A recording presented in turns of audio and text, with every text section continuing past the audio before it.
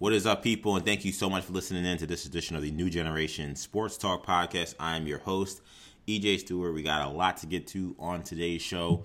Later on, we'll have some guests joining us to discuss the NFL draft. Of course, that they had their first virtual draft last week. We had a big draft pre-show last week. I hope you guys enjoyed that. We're going to do a recap later on, talking about some of the picks, some of the big moves and the surprises that we saw and what we think how we think that may change the landscape of the league moving forward.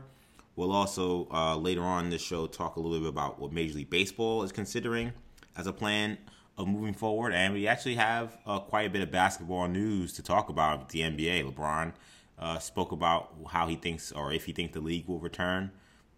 There's some reports about how the league may try to actually pull that off.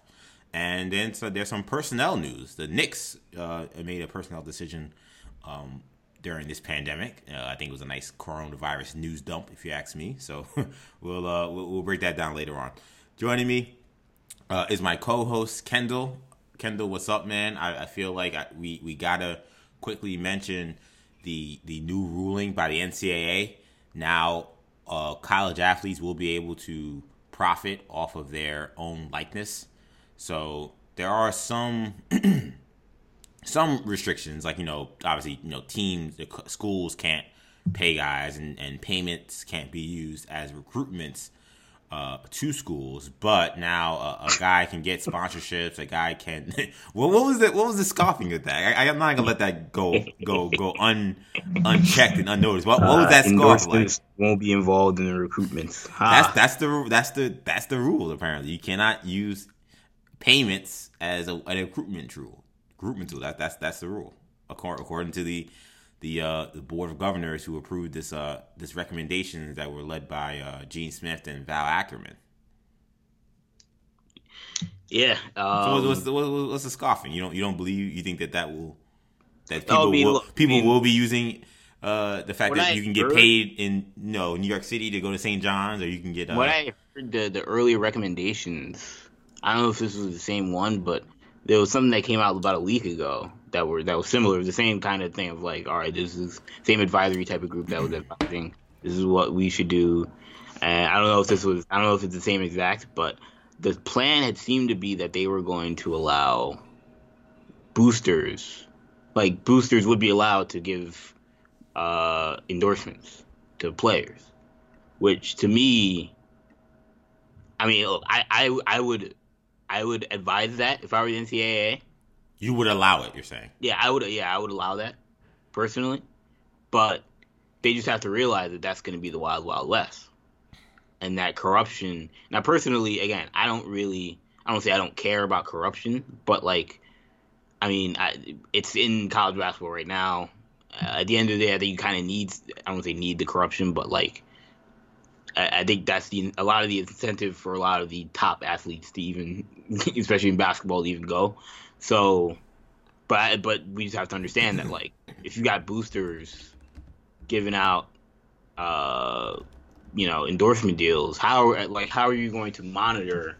All right, this guy, this oil tycoon in Texas just gave some hotshot 5-star out of Dallas, a $2 million, maybe not even $2 million, but that's a lot, but $1 million or $100,000 endorsement to do a commercial or something. Those things would have to be super regulated. I just don't know if they will be. To me, you can't let that happen to me. I don't think you can't let that happen. I don't think you can. I'm really concerned, but I don't think you can allow boosters to make endorsement deals. Now, I know enforcing that could be tricky because it's is this guy going to be tied to this booster? Who didn't get it? It's just unfortunately, it's just like politics. It's the money tree is not that hard to follow with some of these things. But I don't think you can have boosters, to me, in my opinion, directly give endorsement deals to athletes that go to their schools. I don't think that should be allowed. Yeah, I mean that seemed to be part of the recommendation, but otherwise, I mean, I think this makes a lot of sense. I think. This is something that we talked about on the show. I've advocated way back when we first started doing this podcast, and we've obviously talked about this issue for a long time. And I've always been the guy that said look, I don't want to even get into the whole salary discussion because I think that that's so much more complex than we need it to be right now. And the Olympic model is the one that makes the most sense and is the easiest to implement. And the fact that they haven't done it right now, they haven't done it yet, was just pure like greed and pure just wanting to stick with the traditional model of the stringent draconian model that they have so far. And at least allowing these guys, because again, we talk about what are the issues with salary. Some people, advocate for a salary, and I mean, I get it, but then you have the Title IX issues. You have the, equal for every sport. How do you divvy it up? Do you divvy it up by revenue generation? And then it's still kind of the haves and the have-nots. And that may not even be fair. If you talk about this, this is still going to be somewhat of a have and have not type of thing, but at least it'll be, look, what you are worth is what someone is willing to pay you. And if someone is willing to pay you to endorse their product or, host a camp or something along those lines, then you should be able to get it. There shouldn't be any reason. There shouldn't be anything from stopping you. I don't think that takes away your amateur status all of a sudden. Just like in the Olympics, a lot of these people are still. I mean, some of them are pros, but some of them are considered "quote unquote" amateurs, but they can have endorsement deals. So I don't know. I mean, I think that this was the easiest way to go about it. Again, we may have to push to the salary thing at some point, but this seems like a no-brainer. Yeah, I mean, it's sad. It's a sad day when the G League has to do the Lord's work and getting the NCAA to do the right thing. But to me, that's what happened.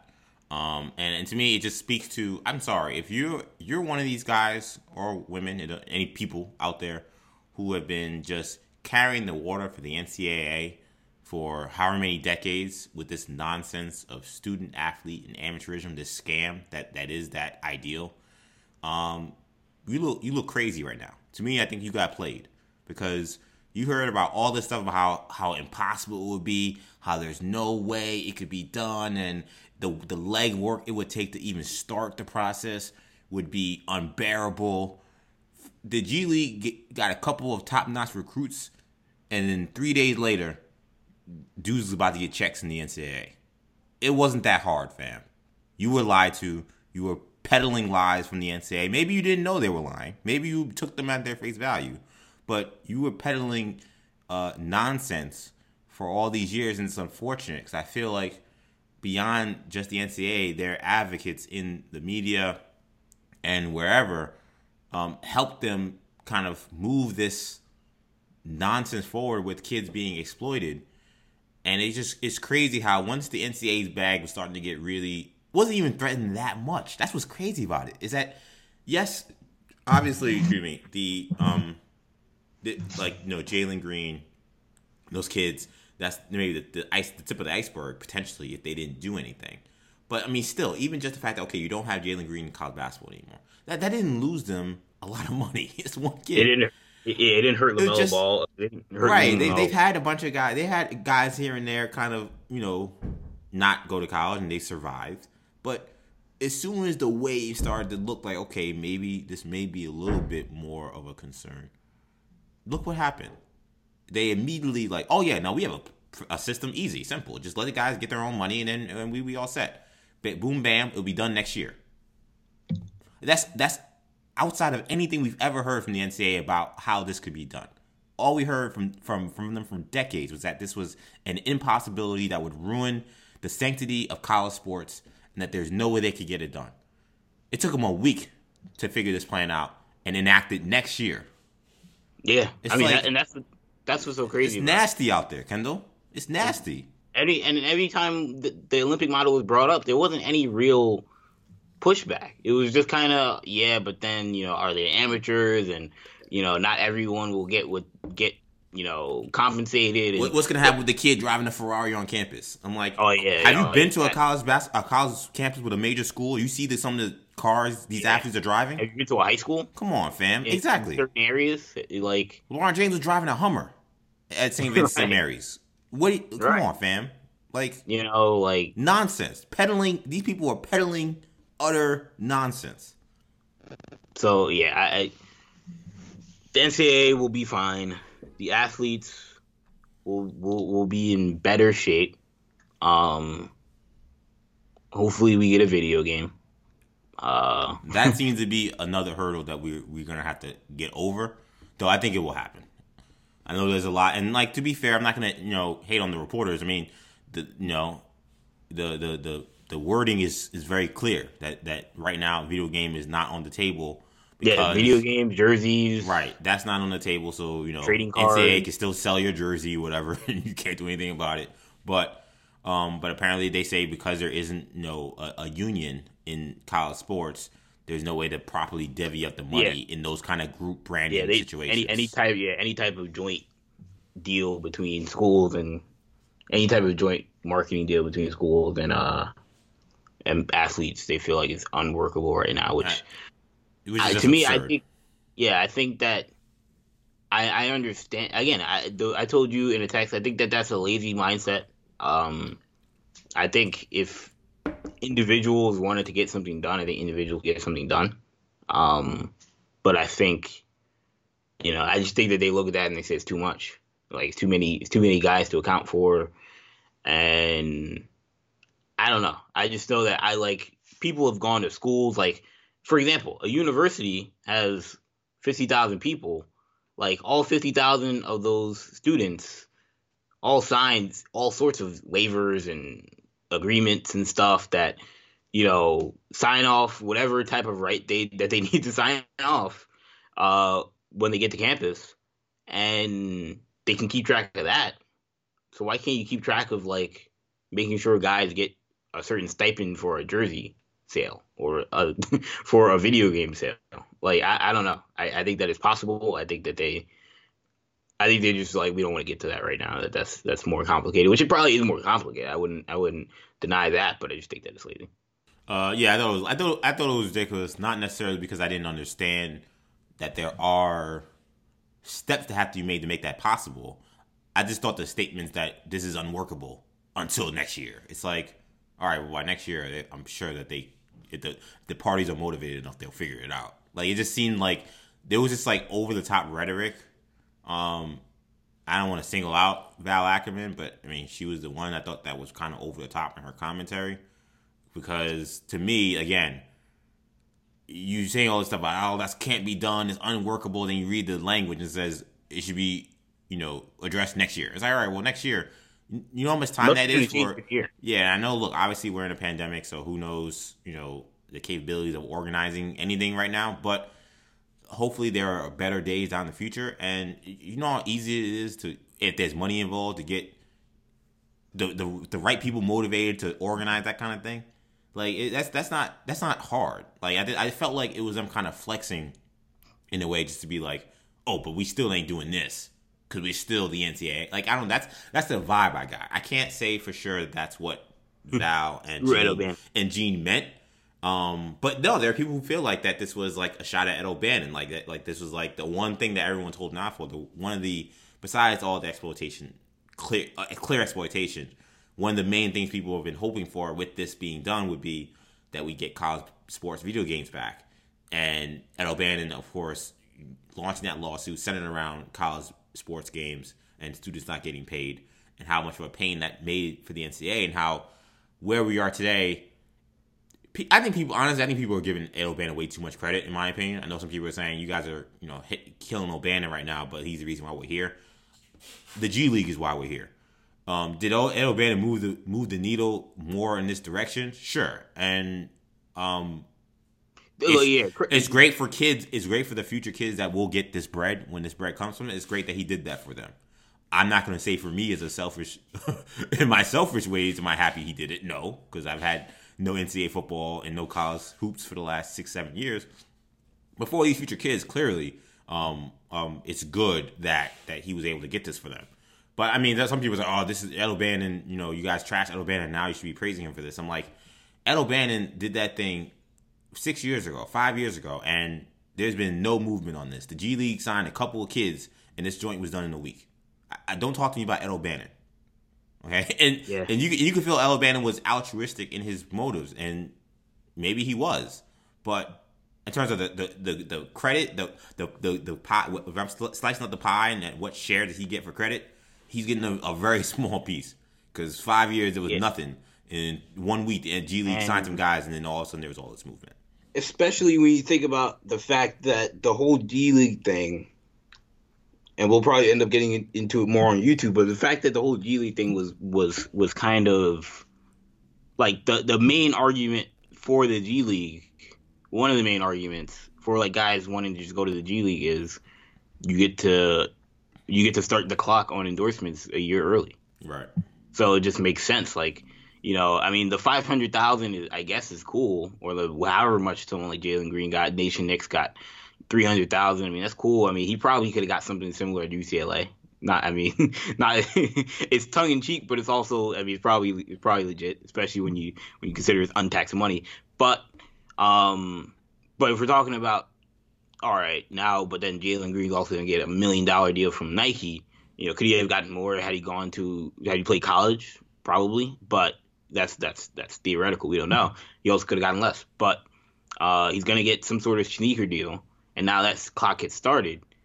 So now this then cuts out that whole advantage that the G League had, because that guy apparently I think it's pretty obvious that this is based off of the G League stuff and the guys going to Europe and going to Australia, the R.J. Hampton, LaMelo Ball stuff, because they say that guys can sign apparel deals. They just can't be, at least the initial word is that they're going to be able to sign apparel deals. It just can't be with a conflicting brand to the school they go to, which to me, I'm like, I don't know why you care. I think that's... Yeah, I don't get that either. I think that's irrelevant. I mean, the kids can't use your logo in anything they're doing. Why can't they just wear a different sneaker? Yeah, I'm like if you want to say they can't wear, Adidas if they're playing for Duke, like, all right, fine. But like, why can't they rep Adidas off the court? I don't know. I don't care. Yeah. But it's like the NBA, like they don't force you to wear Nike because they're a Nike organization. But it's clear that allowing these guys to have apparel deals where if they sign with Nike and they go to Duke, like they can make all the money that they would have made overseas. It's clear that's a direct retaliation to NBA basketball players going straight to the professional ranks. Yeah, this means war. This is the last thing on this, Kendall, man. This means war. The NCAA is officially at war with the NBA. It's fascinating. It's crazy because we've never been here before. Everybody, including even David Stern, when they've talked about the relationship with the NBA, they've said the NCAA are partners. That's how it's been described ever since I've been watching basketball. And they are at war today. There's no denying that. And it's been fascinating to see the coverage. We normally don't talk about the coverage from other outlets, but it's just been fascinating to see the coverage from the NBA side of this. Like from the media, the people that don't cover college basketball, they cover the NBA, but are covering this story. And like you can tell, like they're getting this stuff from agents or from league sources, people within the NBA, infrastructure. And like for example, Adrian Wojnarowski from ESPN, great reporter, was on ESPN, he was on Get Up, I think it was, talking about this, and he was talking about Nation Knicks. He was like, "Look, I mean, this is what the NCAA wanted when Condoleezza Rice and the Rice Commission came out and said, we don't need one and dones in college basketball." And like in my head, I'm like, I mean, well, you don't believe that. Like, this is not what the NCAA wanted. Guys who were signed signed a letter of intent to leave in May or April to go play. Guys that had this unbelievable interest in where they're gonna go. Right. They drag out this process. Everybody waiting. Multiple fan bases are waiting, and then he goes to the G League. That's no way. That's what the NCAA wanted. That's not what the NCAA wanted. And the Woj knows that. You're right. I agree. Yeah, I mean, I think it was almost like sarcastic. I feel like he's projecting what he's hearing from Adam Silver and Sharif Al-Rahim, president of the G League, and the people in those circles that are just like, hey, look, this is what you asked for. You said you don't want to pay players. You said, all right, get rid of one and done. We can't do that right now. So, hey, I guess we'll just pay these guys. So, it's war. Yeah, it's certainly war. It's war. NCAA is taking a lot of shots in media and a lot rightfully so for because they're not the best ran organization. But I do think that they have slightly more leverage than I think people realize. Because I still think at the end of the day, they have the brand name that the G League just doesn't have. So if we're talking about a war between the G League and the NCAA, if all things eventually become equal, the NCAA will always win. The only way the NBA wins out is if they completely get rid of the one and done, which right now they're still stringent on. Like, there's a chance they may not get it in this next CBA, which is becoming surprising. And we were hearing that it was a formality. Now it's like we don't know now. Which I always thought was weird because we had heard it was a formality, but we hadn't really heard much traction in a long time. So it's kind of like I'm just like, all right, this is such a formality. Why haven't we heard anything in a whole year? Like, you would think that we'd hear more and more updates, and we've heard nothing because there's still an impasse over medical information, which to me that shows me that, look, the NBA is clearly not that serious about the one and done. If your thing is like, yeah, but we need medical information, I think that's a ruse, but that's a whole nother conversation. And the last thing on this, I think that the key thing to watch, Kendall mentioned apparel companies, is remember, obviously Nike, official sponsor of the NBA, but Nike also the official sponsor of pretty much all of the biggest college basketball programs. Duke, Kentucky. So if this really does become a war between the NBA, well, it is a war. Again, I think it is a war right now. The Nike is going to have to pick a side. Yeah, it's especially with the NCAA. NCAA again, it's kind of boxed them in because they're like, oh, you can't sign a deal with an opposing apparel company. So now you're really boxing them in. Where it's like, all right, Nike, what are you going to do? Are you going to be signing kids to send them to the G League?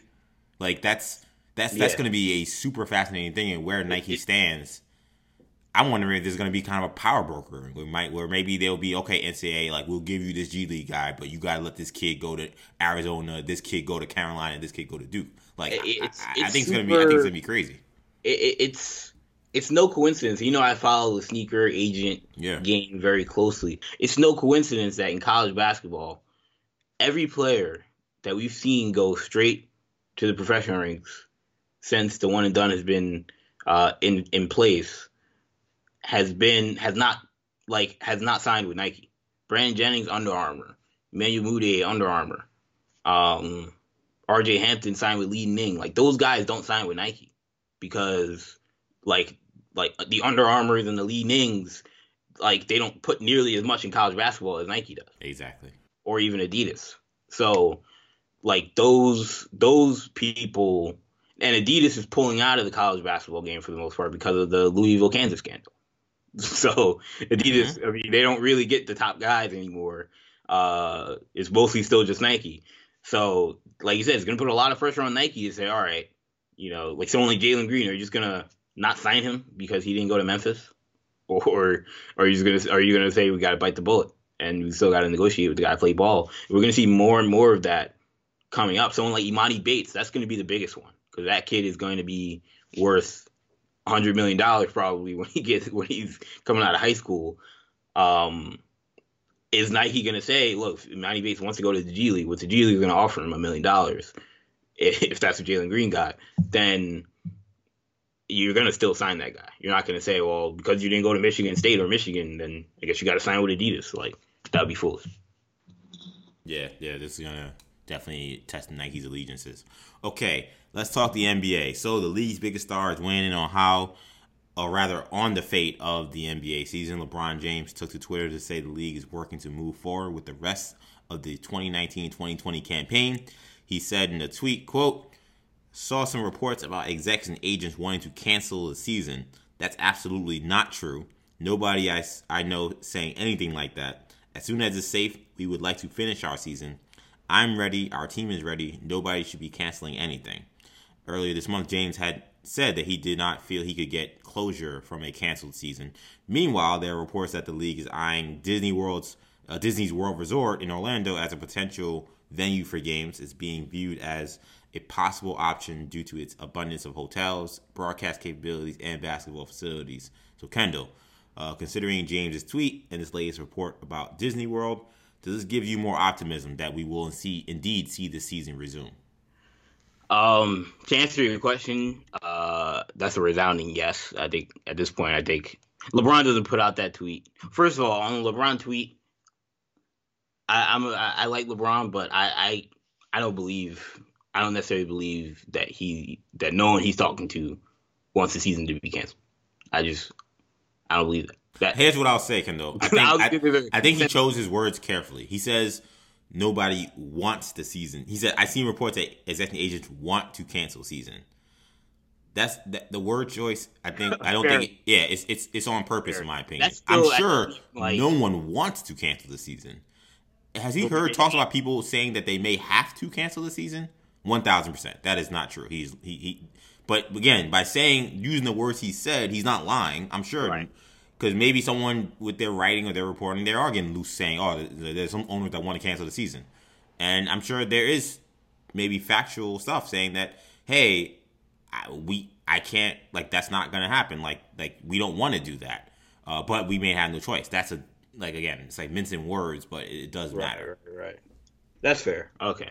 Because I was going with the thing of like, I mean, there's no way that there's a 100% consensus. We got to go full tilt, finish the season. No, Steve Kerr already said that I'm in off-season mode. So that's one team we know is fine if the season is canceled. And that's what the NBA is going to have to work through and I don't think when the NBA comes back, and I'll say when, because at this point I think it's a foregone conclusion. I don't think when the NBA comes back that, I don't know if every team is going to be involved, because I think it'd be foolish, like for the Warriors, the Knicks, the Hawks. There's no incentive for those teams to be playing basketball games at this point. I mean, you're a lottery team. At the end of the day, you're trying to lose anyway, or the team's best players like just going to stay quarantined and say, nah, I ain't going out there. It's foolish. I mean, like I don't get.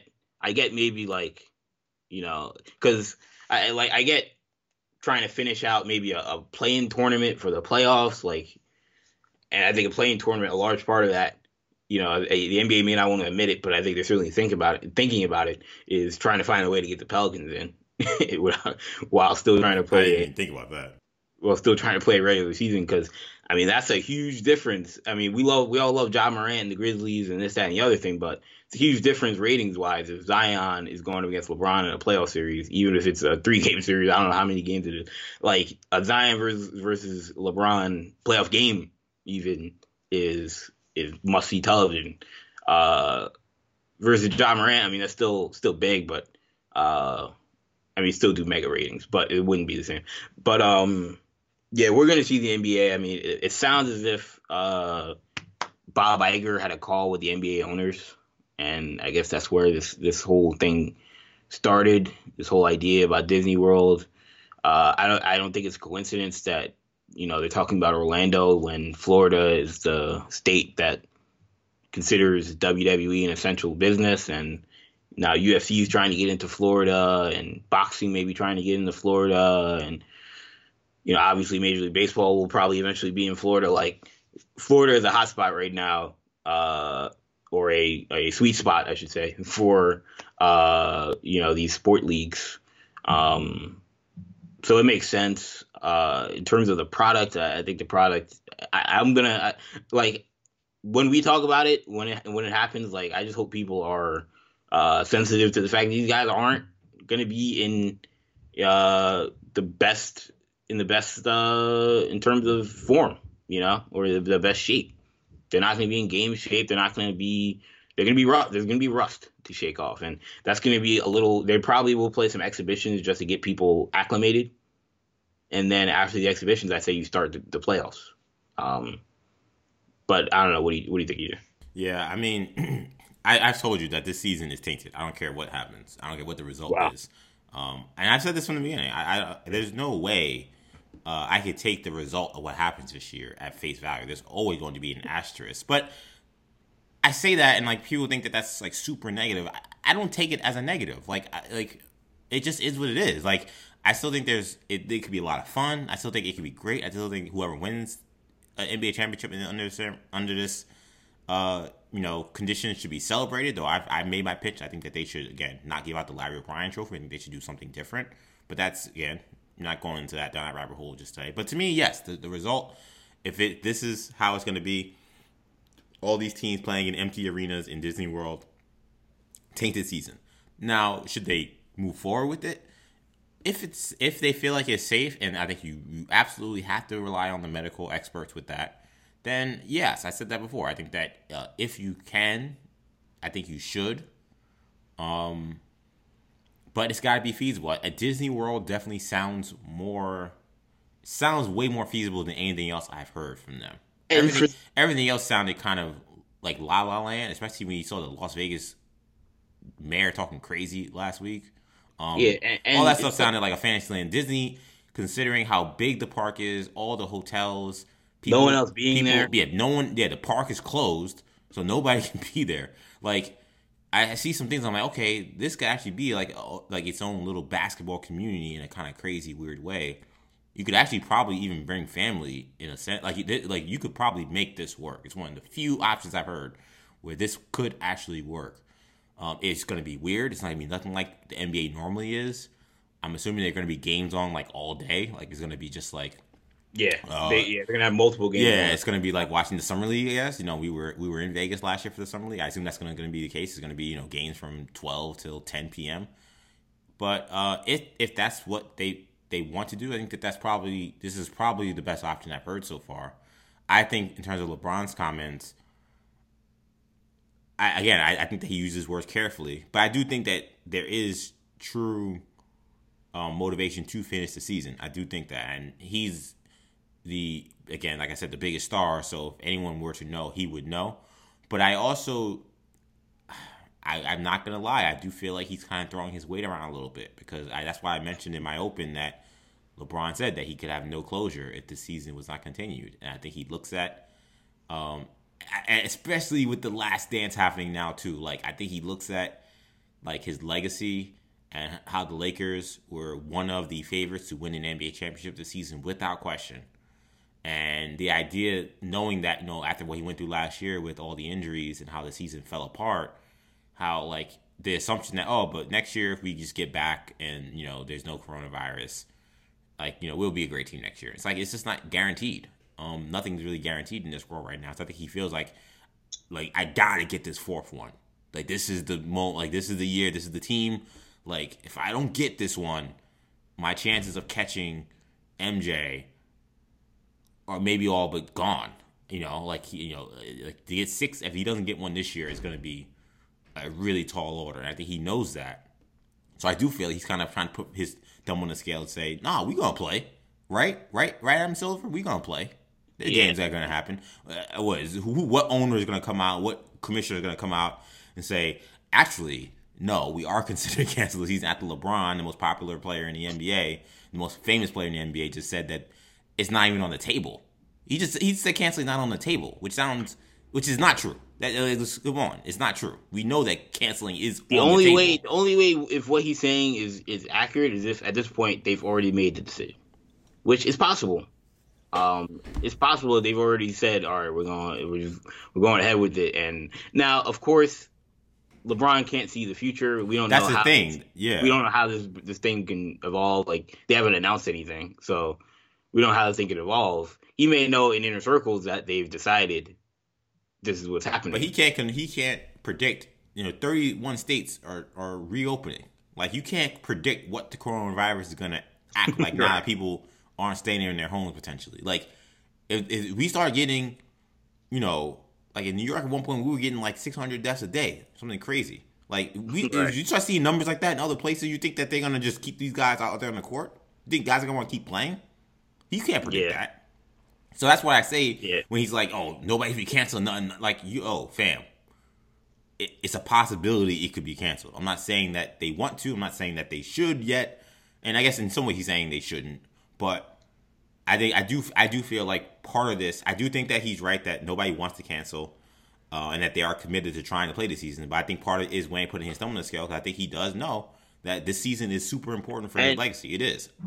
I told you it's tainted. I mean, but I think he'll take a tainted championship over nothing. The season never being played, never knowing what's going to happen with this great team they put together. And I think that for him, I think he would prefer to play. I think the narrative, honestly, I think the team that could win a championship and this feel the least tainted There's three teams. I would say first.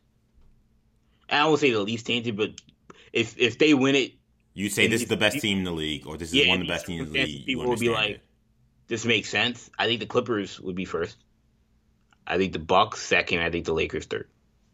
I think if the Bucks win, I think there will be some people who are being like, "Man, Giannis hasn't proven it in a real playoffs." Yada yada yada. Mm-hmm. Because Kawhi won it last year, right? I think people would be like, "This seems legit." Yeah, this Clipper teams had issues, but they figured it out. They probably would have figured it out in a 7-game series anyway.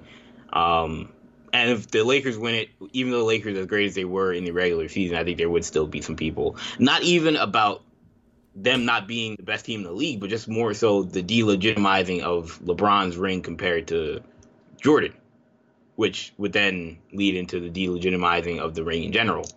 So, like, that's where I think the Lakers, honestly, if they win. Now, there are some teams, I think if any other team besides those three wins it, I think for the most part, people are just gonna not care.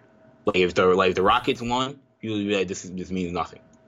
If the Celtics won, I think people would be like, man, this means nothing. I mean, certainly the fans. Which is why they should not give out the. Like he's saying, they should not give out the Larry O'Brien Trophy. They should call it, the Kobe Bryant Memorial Tournament, or something crazy. Like it should be something totally different. And because I don't think you mentioned those three teams. I do agree that there will be people voicing support for. Well, this is a legitimate NBA champion.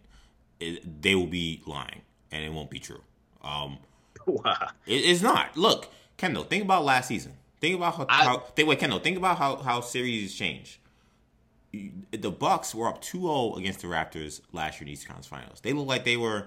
I thought the Raptors still had a chance. I picked the Raptors to win the series, I think, or maybe I had it going long. I forgot what happened. But I remember people just saying the Raptors had no chance. I was like, I don't know about that. We'll see what happens when it gets to Toronto. But there were people just giving the Bucks the Larry O'Brien Trophy. People are, oh man, this team's unstoppable.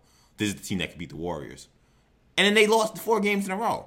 Like, the way playoffs go around, the adjustments that need to be made to win 7-game series, you can't tell me that if they're playing a 3-game series or even a 5-game series that you can equate that to other NBA championships. You cannot.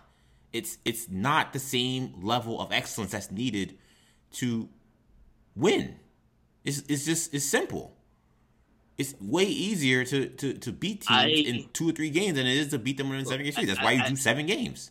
Because it's a test of attrition.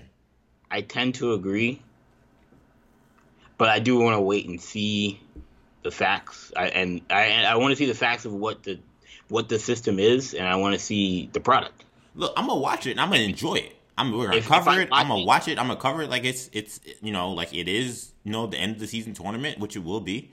I'm not gonna. I'm not going to be. And also, to me, like I say, when I say tainted, like I said before, I don't want to make it sound like it's offensive because I don't know who's going to win. So, it doesn't matter who wins. It's not like I'm against certain teams or I'm against. I don't know who's going to win the NBA. This whatever NBA tournament is going to be. Because to me, when you make it best out of 3, that makes it very unpredictable. Just like the NCAA tournament is very unpredictable. But we're okay with the NCAA tournament being the way we determine champion because that's the rules that were established going into the season every single year for the last 50, 60 years. The NBA has been played a different way for the last 50, 60 years. Now you're going to make it more of a crapshoot. No, I'm not going to take it as legitimately that you win the NBA championship during this playoff with no home court advantage, no home court fans, shortened. I mean, come on. This ain't the NBA playoffs. Like, it's clear. It's not rocket science. Product. If I watch it, and it feels like the playoffs, it ain't going to feel like the playoffs, Kendall. With no fans in the arena. You know what it's like seeing those teams go on tough road games, crowds all in one color, yelling like crazy? It ain't going to be that. It's going to be great basketball, I still think. I think it's going to be fun. But, we know what NBA Finals, NBA playoff atmosphere is like. It ain't going to be that. I just know on the number of games, the WNBA plays, they got single elimination and 3, best out of 3, series but that's in the playoff. But that's what the WNBA has established as their playoff system. That's what it is. So that's how we judge champions there. So I'm fine with that. You can't have a status quo for decades. This season, the rules be set a certain way, and then change the rules and tell me that this championship is going to be the same. It's not. It's going to be delegitimized. it's gonna be less legitimate. It's just it's to me it's common sense. It's not, again, it's not personal. It's not me saying, oh, LeBron, you win all, this is a tainted championship. Again, I don't know if he's gonna win. And if he won, I would congratulate him. But no, it's not going to be the same as when he beat the Warriors being down 3-1. Are you kidding me? Of course not. In this situation, you would have lost. like that's my point. That's why 7-game series are agreed, and that's why we established that as the precipice for what a champion is and who wins the series, who the better teams are. So that's how I feel about it. Anyway, let's move on quickly, Kendall. We had some NBA news this week. The Knicks announced they are retaining general manager Scott Perry for at least one more season. The team and Perry agreed to a 1-year extension, which means the most important piece of the front office besides president will remain intact for now for the Knicks. New president Leon Rose says he's looking forward to working closely with Perry to rebuild the team. Perry was initially hired by GM Steve Mills in 2017. Mills was fired as team president in February. So, Kendall, do you believe Perry could remain a long-term piece in the Knicks front office, or do you think he's more of a stopgap until Leon Rose eventually finds his guy? Maybe once things kind of settle down, it'll be kind of get closer to normal, God willing. That's a tough one because I think. I'm gotta be careful with my words because I think we had a similar conversation. It may not even been on the show, but we certainly had a similar conversation the last time the Knicks did something like this, which was when Steve Mills got promoted. Yeah. And after Phil Jackson left. And the conversation was, look, I mean, he didn't really have much to do with the triangle. He didn't have much to do with the mess that was going on. He really wasn't there long enough, even though he had been there in the organization. He hadn't been involved with the Phil Jackson mess and involved with. I mean, that situation wasn't even that long of a period of time, and he wasn't the president of basketball operations. So people gave Steve Mills all these passes, and 2-3 years later, they looked at him like he was crazy. Yeah, and I was not, to be fair and to keep the record straight, I was not one of those people giving him those passes for that. Right. But yes, a lot of people did give him a pass for, he couldn't control the Phil Jackson monster. Right. It was Phil Jackson. It wasn't Steve Mills. And then, 3 years later, people were like, man, Steve Mills has been here the whole time. And look, I think it's all valid. I don't think any of those points were necessarily incorrect. But I just think the same thing could happen with Scott Perry. Steve Mills was eventually a scapegoat for the downfall. Like Phil Jackson was a scapegoat, then Steve Mills was a scapegoat. Now it feels like next in line will be Scott Perry if things don't go well. You know what I mean? So that's the issue, is that when you keep somebody from the old regime, it keeps some of the negativity of some of what was happening during that old regime, even if Scott Perry had nothing to do with it. Just like I don't think Steve Mills had much to do with a lot of the chaotic nature of what happened under Phil Jackson. But he was around, and just like Scott Perry was around for a lot of blunders. No disrespect to Scott Perry, but the Kevin Knox pick was not a great pick. And, it's either you blame that on Mills or you blame it on Perry. I feel like Perry was more in tune with that. Now, at the same time, he certainly was in tune with drafting Mitchell Robinson. That was his guy. He's close to Raymond Brothers, Mitch Robinson's agent, who also happens to be LaMelo Ball's agent at this point with Rock Nation, which I also think is not insignificant. I won't say it's not a coincidence, but I don't think it's insignificant that Raymond Brothers is now LaMelo Ball's agent, because a lot of people, when LaMelo Ball signed with Rock Nation, there was a lot of, I don't know, whether it's jokingly or not, it's like, well, he's not with CAA anymore, so the Knicks aren't going to draft him. And that's a fair assertion to make until you make the connection of, all right, now Raymond Brothers is with Rock Nation, and Raymond Brothers is close with Scott Perry, linked him up with Mitchell Robinson. So, and Scott Perry is still with the Knicks. So even though it's not a Leon Rose connect, it's still a Scott Perry connect. So it makes you wonder if LaMelo Ball still equal play for the Knicks if they are in the top 2 or 3. But at the end of the day, I think the Scott Perry thing it's one of those things we have to wait and see. I think that's a really fair assessment about everything. It's so hard to tell because when, I'm someone who does like to read body language and read, how people act towards each other. I'm not someone who's just gonna, just read, theories on Twitter and on, in reports and columns. And no disrespect to people on Twitter or people writing columns for the Knicks. But sometimes my eyes tell me things.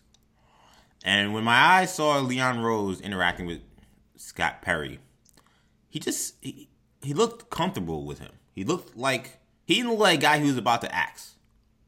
And that took me a little by surprise. I kind of would have assumed when Rose would have taken the helm, wherever we saw him in the Garden, he'd kind of be by himself. Maybe Perry would be somewhere different. I didn't expect to see them basically almost like arm in arm, celebrating that game they had against the Rockets when they won. Of course, in that game, the infamous Spike Lee, is Garden spin game. Right. But when I saw that, I was like, huh. That made me think that there was a really good chance Perry could come back in some kind of capacity. And I didn't rule out GM. So this didn't surprise me that much, especially once, again, the whole pandemic happened. And, the Knicks had obviously already started work on the draft. They started a lot of, legwork on the offseason, I'm assuming, as well. I'm sure for Rose, who's coming in brand new, and, it's hard to really get a real team together. They did recently hire a Cavs executive to be one of the top, executives in the Knicks front office. He was a capologist for the Cavs. There might not be a lot of, it might not be a great time to have a lot of change, Good luck hiring anybody. And, you hate to be insensitive, but it's not easy. It's not going to be easy to get guys to want to work in New York right now. Yeah. No, yeah. Well, shoot. I didn't even think about that, but that's not crazy. You're trying to hire crazy. It's kind of an interesting situation to be in. Yeah, I mean, if you have no issue with Scott Perry, this is the ideal move to make right now. They didn't give him some large contract extension that said, you're the guy now. Yeah. They just, look, we'll retain your option. We have no reason to get rid of you. There's not much that we're going to be able to do really in the offseason anyway right now. We got time to evaluate. And my thing is, a lot of people will say, okay, but what have we seen from Perry to suggest that we're comfortable with him making the decisions? Because the whole idea was the GM would be super important to kind of help Rose with the day-to-day and kind of evaluating, personnel and things like that, because Rose is so new to the game. So the GM is going to be very important. Just like we thought the GM would be very important for Phil Jackson. And if you remember, I did not like the Steve Mills hiring, because I was like, this is a man who hasn't been a general manager in the NBA, and we're hiring him to lead a guy who's never been a president. So with that being said, you may say, okay, well, Perry, nobody likes how the team was put together this year. And Perry was very involved with that. Whenever someone gets fired and when something goes bad, then it becomes like a blame game of pointing fingers of how much blame did these guys get, how much of this mess Steve Mills' fault, how much of it was Perry's fault. And that kind of becomes, who knows? Yes, he drafted Mitchell Robinson, but he apparently liked Elfrid Payton. But, what's the name? Apparently wanted to trade RJ Barrett, and Perry was the guy who said, no, we can't trade the top 3 pick for a star that's not going to help us, and which was the better move. So it's I don't know. Both of these guys clearly didn't do a great job. I'm sure they had some wins, and Perry had quite a bit of losses. I guess that's the one thing if you're a Knicks fan, which I am, that is a little concerning is Perry, now he doesn't have Mills' influence. What is his influence on Rose? What's the influence with Rose? Because the way I think of it, Rose being, I think to me it's very clear Rose is brought in to kind of be the wheeler and dealer, to get the big stars, to change the face, to kind of make macro changes in a way that really don't involve the GM in some ways, having the right connect to this agent that can get me this guy to want to come to New York. That to me is why Leon Rose is president. And to me, so that's fine, but that has nothing to do with Perry. So my thing is then the Elfrid Payton type of moves, the Wayne Ellington type moves, those are Perry's moves that he has to make. And I saw him just do that, and I was not very impressed. Nobody was very impressed. Right. So that's where I think you get people, I think, like that he's not a fan of giving guys really crazy long-term contracts. That's good from what we've seen so far. But does that change with Rose in the picture? Does Rose feel more comfortable giving long-term contracts? We're hearing that Rose may be way more interested in trying to trade for a star than Perry was willing to be when he was working with Mills. So I guess that's the question: is the stuff that I'm expecting Mills to have to do. I still have very much a lot of questions about his proficiency at those levels, but at the end of the day, it's a partnership between those two guys, so they got to just kind of work off each other's strengths and hope for the best. It's not a secret also that Scott Perry has a good relationship with Worldwide West. And I think that's the icing on the cake here. The connection there with Leon Rose. I mean, I still think Worldwide West could have served some value in the organization, but I told you, man, you need a guy on the outside. Need a guy on the outside. And I think that the Knicks and Rose, I think that's the one thing I think they are smart with, the idea that he could be a wheeler and dealer for them on the outside. I think he could add way more value that way. Okay, last story before we get to the NFL draft. Quickly, Major League Baseball season remains suspended, but as confidence builds amongst league executives that they will be able to return to play around July 4th. One of the scenarios involves a major upheaval of the league alignment. According to multiple reports, MLB is looking into a realignment that will allow them to potentially play 100-plus games, even with some of those games being played in teams' home stadiums. But the American League and National League will be abolished. Instead, there will be 3 divisions, East, West, and Central, that will combine teams from both leagues, meaning the Mets and Yankees will both play in the same division. The White Sox and the Cubs would play in the Central, and the Angels and the Dodgers would play each other a lot more. That's that being the deal. The idea is that the league would likely open the season in 3 spots: Florida, Arizona, Texas. Then maybe once stay-at-home orders are eased, they could then eventually open up to playing in home arenas, or home stadiums rather, and with the teams being more regionally aligned, there won't be too much of stress of travel. Shout out to my coworker at New York One, Anchor Roma Torre. She mentioned, okay, but what about the Rays having to travel to Boston to play the Red Sox? I'm like, yes, that's probably not ideal, but considering each of these divisions has 10 teams, and you got to play them in equal amount of times, you're probably not playing the Red Sox as much, and you don't have to ever travel to Oakland or Los Angeles, or Minnesota. So I think that's the trade-off that they're looking at. So Kendall, do you feel like this is a viable option for Major League Baseball? Would you like to see this happen this season if this is how they got to do it? I personally am not a fan of having teams play in their own stadiums. I think that's. I mean, look. I'm not a health expert, so I can't tell you whether or not that's too risky. It just seems too risky from my point of view. I would stick to the playing in one location thing, and I know you get to the whole issue of again, the whole bubble concept and having these guys not being able to move, and I get that could be problematic. Again, I think baseball was fine with the idea of playing just games in Arizona and Florida, but I understand this concept. I feel good about. If as a Giants fan, I think the MLB West is not super tough. I'm not shaking. I mean, they bringing the AL West. I mean, obviously the Astros are an interesting. I wouldn't mind seeing the Astros a couple times a year, personally. But then also, nobody in the AL West really scares me. So, that certainly is interesting. The East division is going to be interesting because you have a lot of big market teams in that region, and just a lot. It feels like there's going to be a lot of bad blood. I mean, like the Yankees and Phillies. Imagine those two teams playing against each other. I mean, it was a World Series, so we did see it. But it's just those types of matchups will be certainly interesting. Yeah, I gotta be honest, man. I'm with it. I'm with this idea. I think that this is. The home stadiums, I agree. Baseball, I feel like if I'm weighing how each league is kind of weighing its options so far, I feel like baseball, I don't want to say being the most reckless, but it just feels like they're way more gung-ho about trying to figure something out in a way that's maybe a little scary. I mean, I heard 100 games. I was like, nobody needs 100 games. 100 games sounded crazy to me too. What? What? See, that's the problem. That was the problem. 80? Right. and that's fine.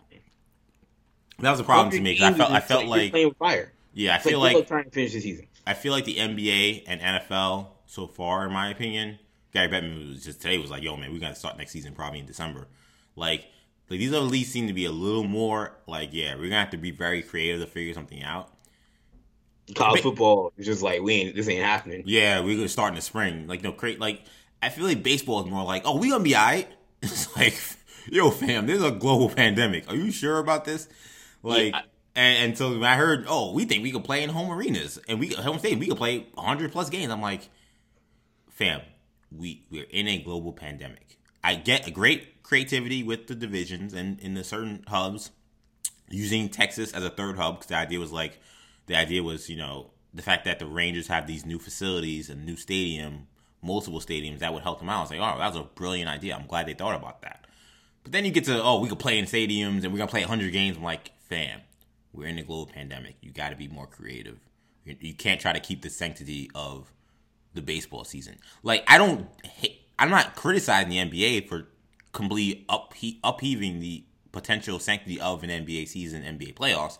I'm just saying I don't think it's legitimate. But that's fine because there's an idea that it means a lot for these games to happen. And I do feel that way. And I agree. I've said that on the show. But you can't be trying to preserve things that are unnecessary. 100 baseball games at this point is unnecessary. We don't need that. They're talking about, the World Series could be played in December. But then we got to figure out how to get the cold weather teams into neutral sites. It's like, no, just shorten the season. The season needs to end in October. That's what you should be working towards. The plan shouldn't be, we're going to extend it and so they can play 100+ games. No, it's got to be a different baseball season. And I don't know. That's the only thing I say about it. But otherwise, I think this is a lit idea. And now I do feel like the only thing, again, I would say just like the NBA, of course, the season is tainted. I mean, the season's tainted. This is how it is because, are you going to have teams that used to be in the National League have no DH when you go there, when they have a quote-unquote home game? Or is every team going to have a DH? That would seem to put a lot of National League teams at a disadvantage considering they don't build their teams to have DHs.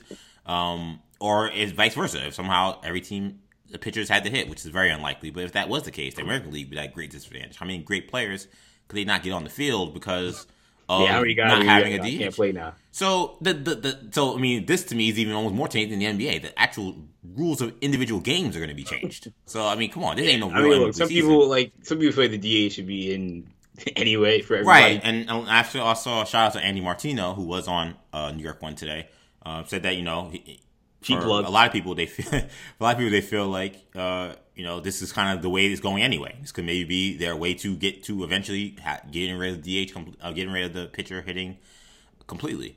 But yeah, I think that's something they got to straighten out. But yeah, I think that some of these matchups would be great. I mean, the idea of the Yankees and Mets being in the same division again, the Chicago teams and the Brewers and the Twins. I mean, we always there's a lot of cool. Yo, come on, man.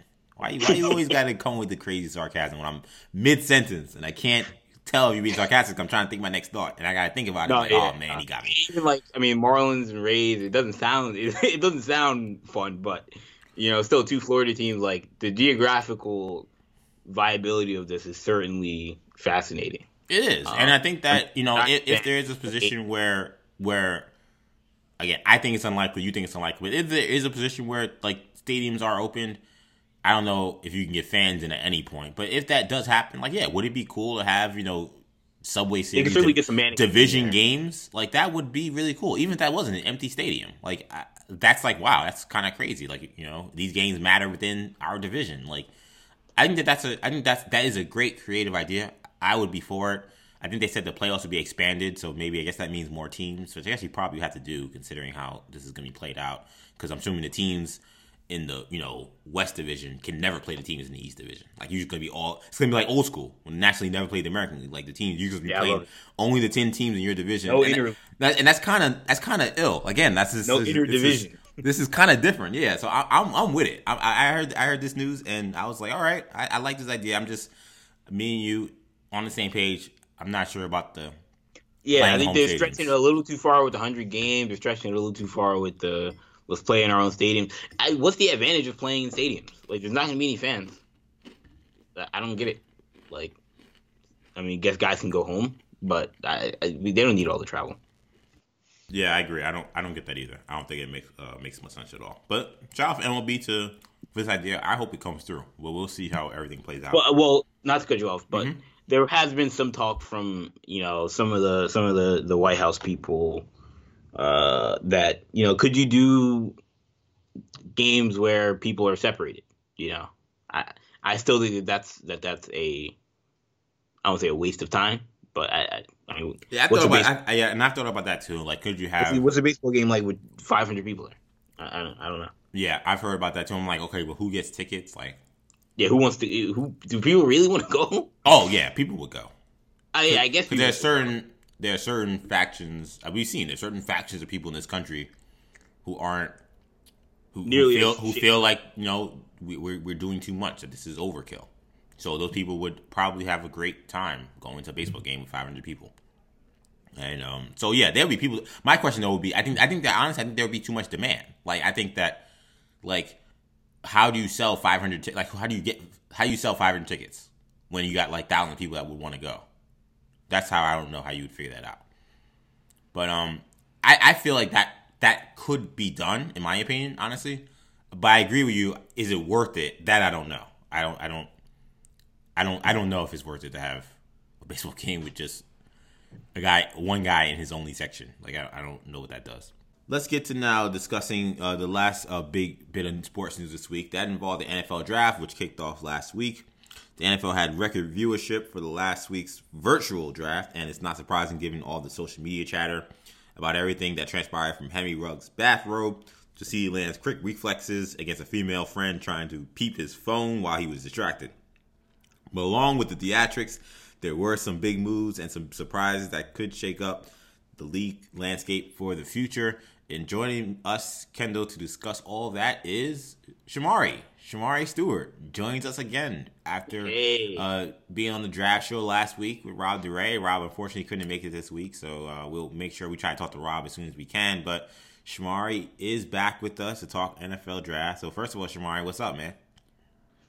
What's up, guys? I'm glad to be back. I'm glad to be talking some more NFL, some more football. Yeah, man, doing well. Took a interesting weekend for the Packers. It was an interesting weekend for the Packers. Shamari's team for the people at home. We'll get to that later. Yeah, we'll certainly get to that. We'll get to that later. But yeah, I'm just glad to be back and happy to be talking about the draft for you gu's.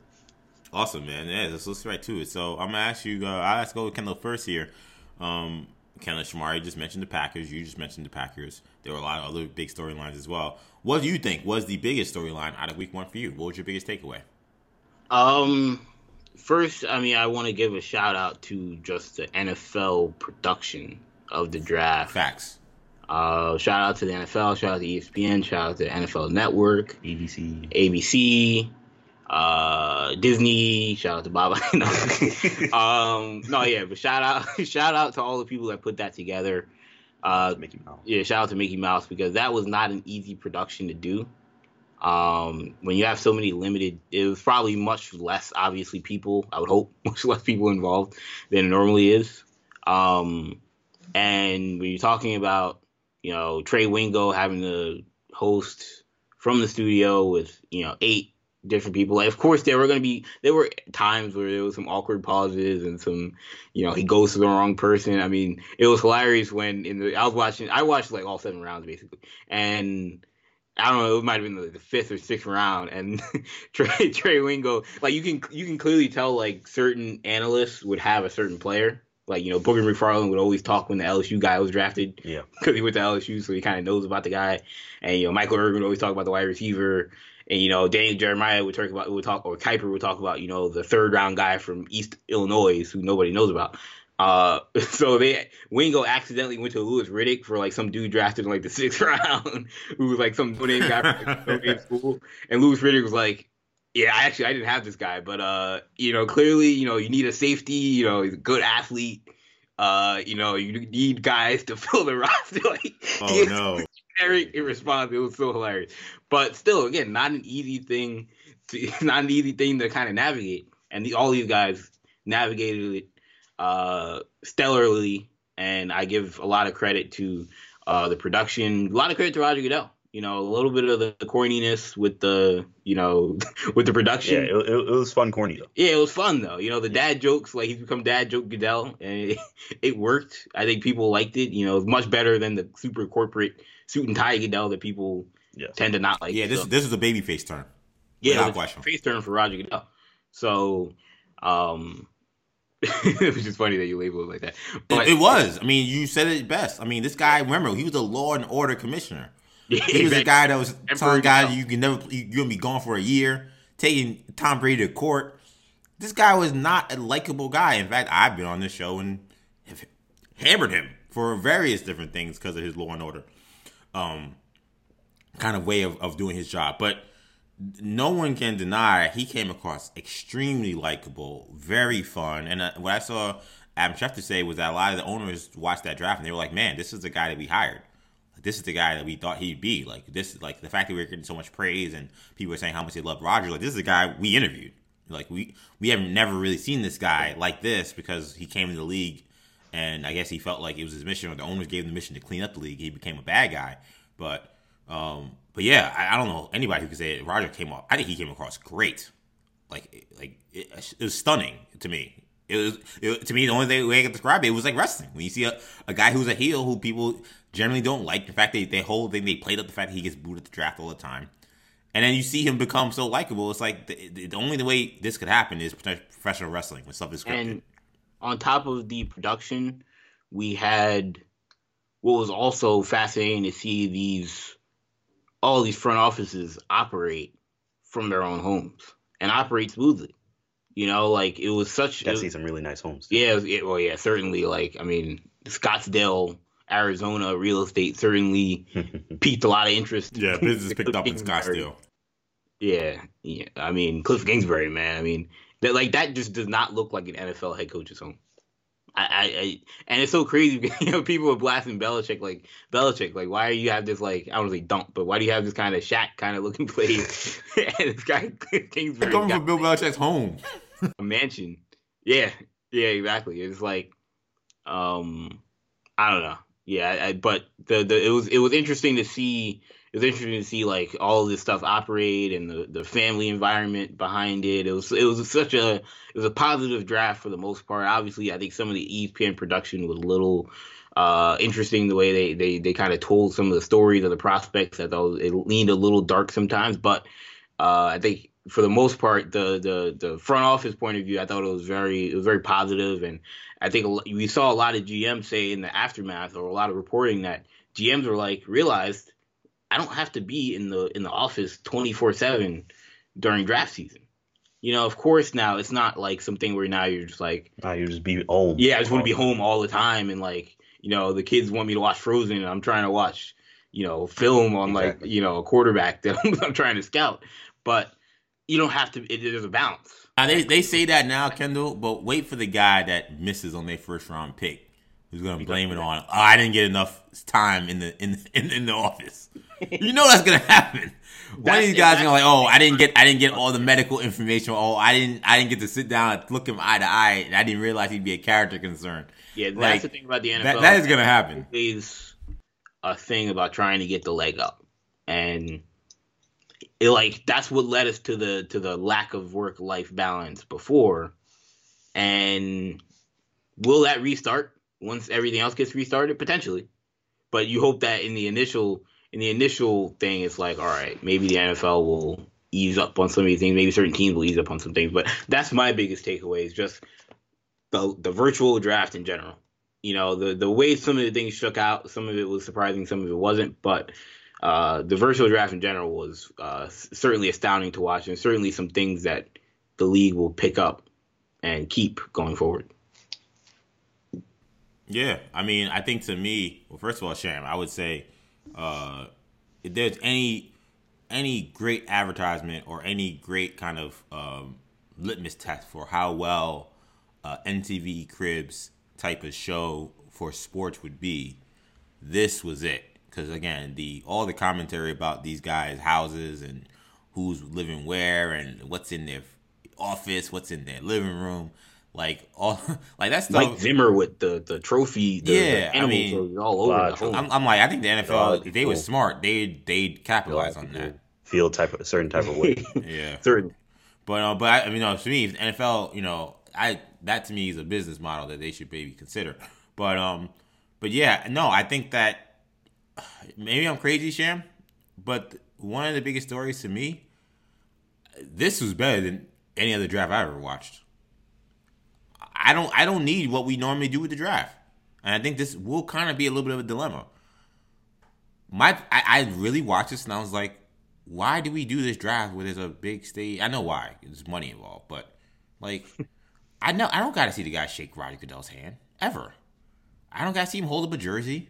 I don't got to see the guy with the stupid football on the table answering the phone call. I don't need that shot. I don't need the Jet fans crying because they didn't like the first round pick. I can find that on social media now because they're tweeting like crazy no matter what, which they were this week just like I was as well as a Jet fan. This seemed way more fun to me. I don't know. Maybe I'm in the minority in that, but Goodell, more comfortable setting, no awkward, I'm getting booed and people are chanting stuff. I'm trying to talk over the people chanting. He's getting the fans involved virtually. He's sitting in his man cave chair, eating M&Ms. Like, I don't know. I just thought that this was nice. And then I thought the family moments in their home seemed way more, obviously they're always very emotional, but I don't know. I just think these seemed a little more authentic because they, the guy wasn't being rushed up by some usher to get him on stage to shake Commissioner's hand. Like the idea that he was just with his family and they had to celebrate however they're going to celebrate. I thought this formatting was better than other formatting. I thought seeing the NFL coaches, with their families and seeing them react to each pick, and I thought even that was great. Like to me, it just seemed a lot more personal. Like we think about these NFL coaches, Sham, as like drill sergeants, as kind of, mean SOBs, because you think that that's what you got to be an NFL head coach and an NFL GM. But then we see, Joe Douglas calling, Denzel Mims, and he's got his 2 kids with him. And even, Adam Gase, Jamari, the most unlikable type of coach in the NFL probably today. Even Adam Gase looked like he looked great. I'm like, hey, look at Coach Gase. Getting his guy, he's happy. His kids are running around. They all wearing Jet stuff. Look at the GM for the Tampa Bay Bucks. I know they probably weren't wearing Bucks gear last week, but now that they got Gronk and Brady, now they're not afraid to wear the Bucks gear. His kids, like, I thought that stuff was nice. I didn't need him in a war room with 6-7 other men sweating all on laptops, no emotion. That was whack. Why do we like that? This was way better. Am I crazy, Sham? No, I don't think you're crazy. I think it was fun, and I thought it was cool. I do think it's the biggest storyline coming out of the draft is the fact that it was virtual, and that we got to see everybody's homes, we got to see everybody's families, and it was much more of a connective experience. And part of the thing that made it connective as well with the audience was that the audience is home. No one's at the bars. Yeah. No one's at the Buffalo Wild Wings, wherever people go to watch the draft. Yeah. Everyone is home. Everyone is home. Including the commissioner himself. So it was very, very connective and interactive for everyone involved. Everybody's on Twitter. It felt like we're all watching like Game of Thrones, Sham. That's what it felt like to me. Like we're all watching a TV show we usually like to watch, and everybody's reacting at the same time. Yeah, and nobody has time to do anything else because no one's outside. No one's allowed to go outside. Yeah, and there's nothing on TV. Obviously, there's nothing on TV. So, so everyone was watching the draft. So it was a very, very fun experience. Personally, I still would rather see it just, hopefully if it can be at a venue next year or just going forward. I wouldn't mind if they did this every once in a while. But I don't know. I guess I'm a purist or whatever you want to call it. I just prefer for the guys to be able to have that ceremony kind of type thing where it's like they shake the commissioner's hand and they hold up the jersey and you get that, you just get that experience. Right. And I feel like it's important for our country, just like I was talking about before you got in the show, Sham, about getting these games played. I think it's important to have a draft that's normal. I agree with that. I can't remember having more fun watching a draft than I did this past weekend. And I don't know if it was because I've had no sports at all. I'm old. I can only stay at home. I can only watch this thing. But I don't think that was it. I think that there was a special dynamic to the presentation, which again I think goes to Kendall's point about how great a job the NFL did. I mean, they went for 81 and pulling that off. As someone who works in television production, I didn't know how this was going to work, and the amount of technical work, the amount of editorial work it took to put that together, it's exceptional. And we, as a lot of people were mentioning, and me as a black man, I'm certainly sensitive to. Yeah, I do think that they need to really reevaluate leaning in so hard on these black trauma stories. At times it did feel too much like a black trauma Olympics. And I think that to me, sometimes it's okay when people trip up and they sometimes having those things happen, then we create a dialogue and maybe they learn. Maybe ESPN and NFL Network, they realize, okay, I think we can grow in that. I'm not here to say, oh, how dare you, this is racist. It's not all about that sometimes. Sometimes it's about, hey, consider how you're portraying these guys and how that may be detrimental. Yeah, I think their rationale, from what I've heard, was those types of segments tend to do better in terms of ratings. If you watch College Game Day, you'll have a Tom Rinaldi or somebody give some a sad piece on some player's certain situation. People tend to not turn off of that, and so I think their thought was this will keep people attracted to the draft more than, especially I guess they figured more casual people would be watching. This will keep people more attracted than what's this guy's 40 time or how many yards. I totally understand that, which is why again I feel like this is more of a too much. Yeah, and that's why I say this is more of a point of discussion, not chastising per se. And I do understand that from that point. I would counter it by saying, yes, but it doesn't have to be so heavy-handed. It doesn't have to be the first thing you mention about any guy that has dealt with any kind of trauma. In a lot of ways, sometimes the most interesting stories about these guys is what they are outside of their trauma. I think that would be my critiques. Okay, that may be true, but you can't tell me the most interesting guy about every guy that has a tragedy is their tragedy. That's ridiculous.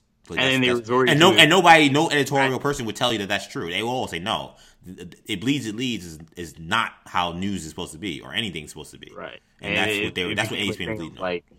If you didn't have a tragedy, then what sports did everyone in your family play? It was kind of those were the two things. There's so many things you could talk about that could make these guys interesting. I mean, again, I don't know. A lot of these guys are if they're did any of these guys graduate college, or any of these guys graduates? Special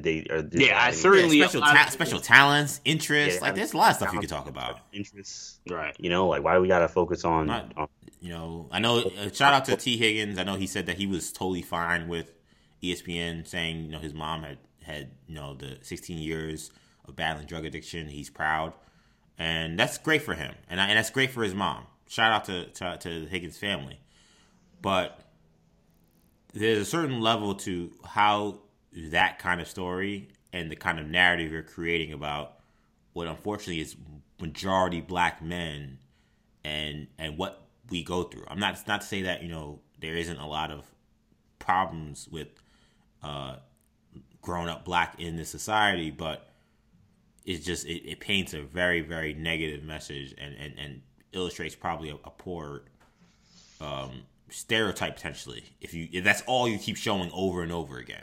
That's something I just think they need to consider. Going into the actual players and the moves that happened this draft. In terms of biggest surprise, I'll let you go first with this one. And to me, it would have also been my second biggest story. To me, it was the Eagles in that second round pick, and it's rare that a second round pick to me becomes the biggest story of the draft, and especially when I actually tweeted after the Aaron Rodgers Jordan Love pick that this could potentially be NFL landscape changing, and then the Eagles the next day I thought even did more even bigger move in that regard, drafting Jalen Hurts when you got Carson Wentz, and Kendall, you've been within that organization, so I feel like I got the best person certainly to talk about this with. And I feel I have a good perspective on this. Also, having worked in Philadelphia, worked at shout out to 94 WIP Sports Radio. Wentz is a Philadelphia superstar, and the way Philadelphia rallies around their superstar athletes is, as I said a million times on the show, very different than any other city.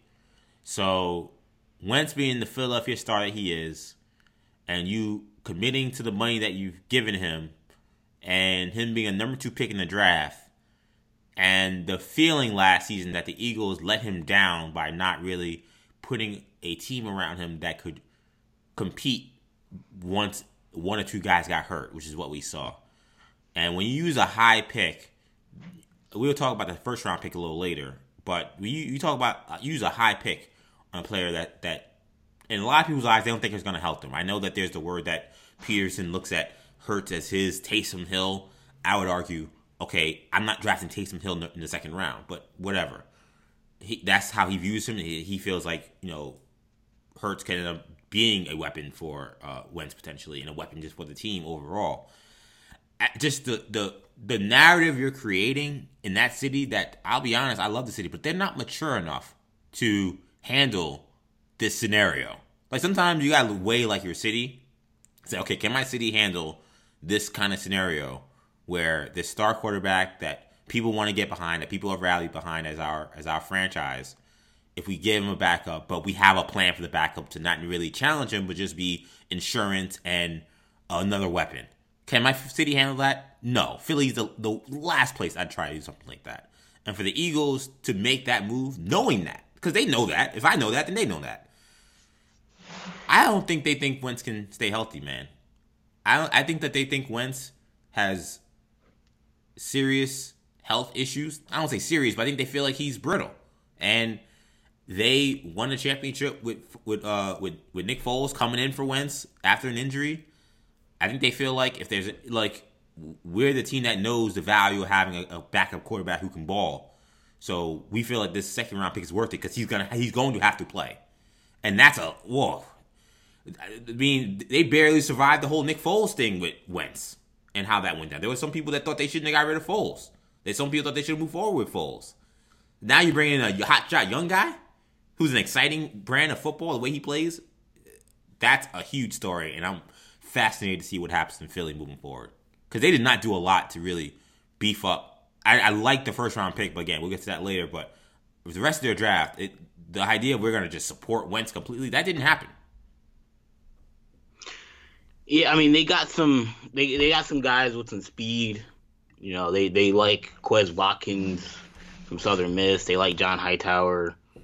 I think both dudes ran sub 4.4 in the combine. Those are fifth and sixth round picks, Kendall. I mean, those are not your blue chip type prospects. Howie Roseman is certainly your type of executive that I think he thinks that he can do more with less.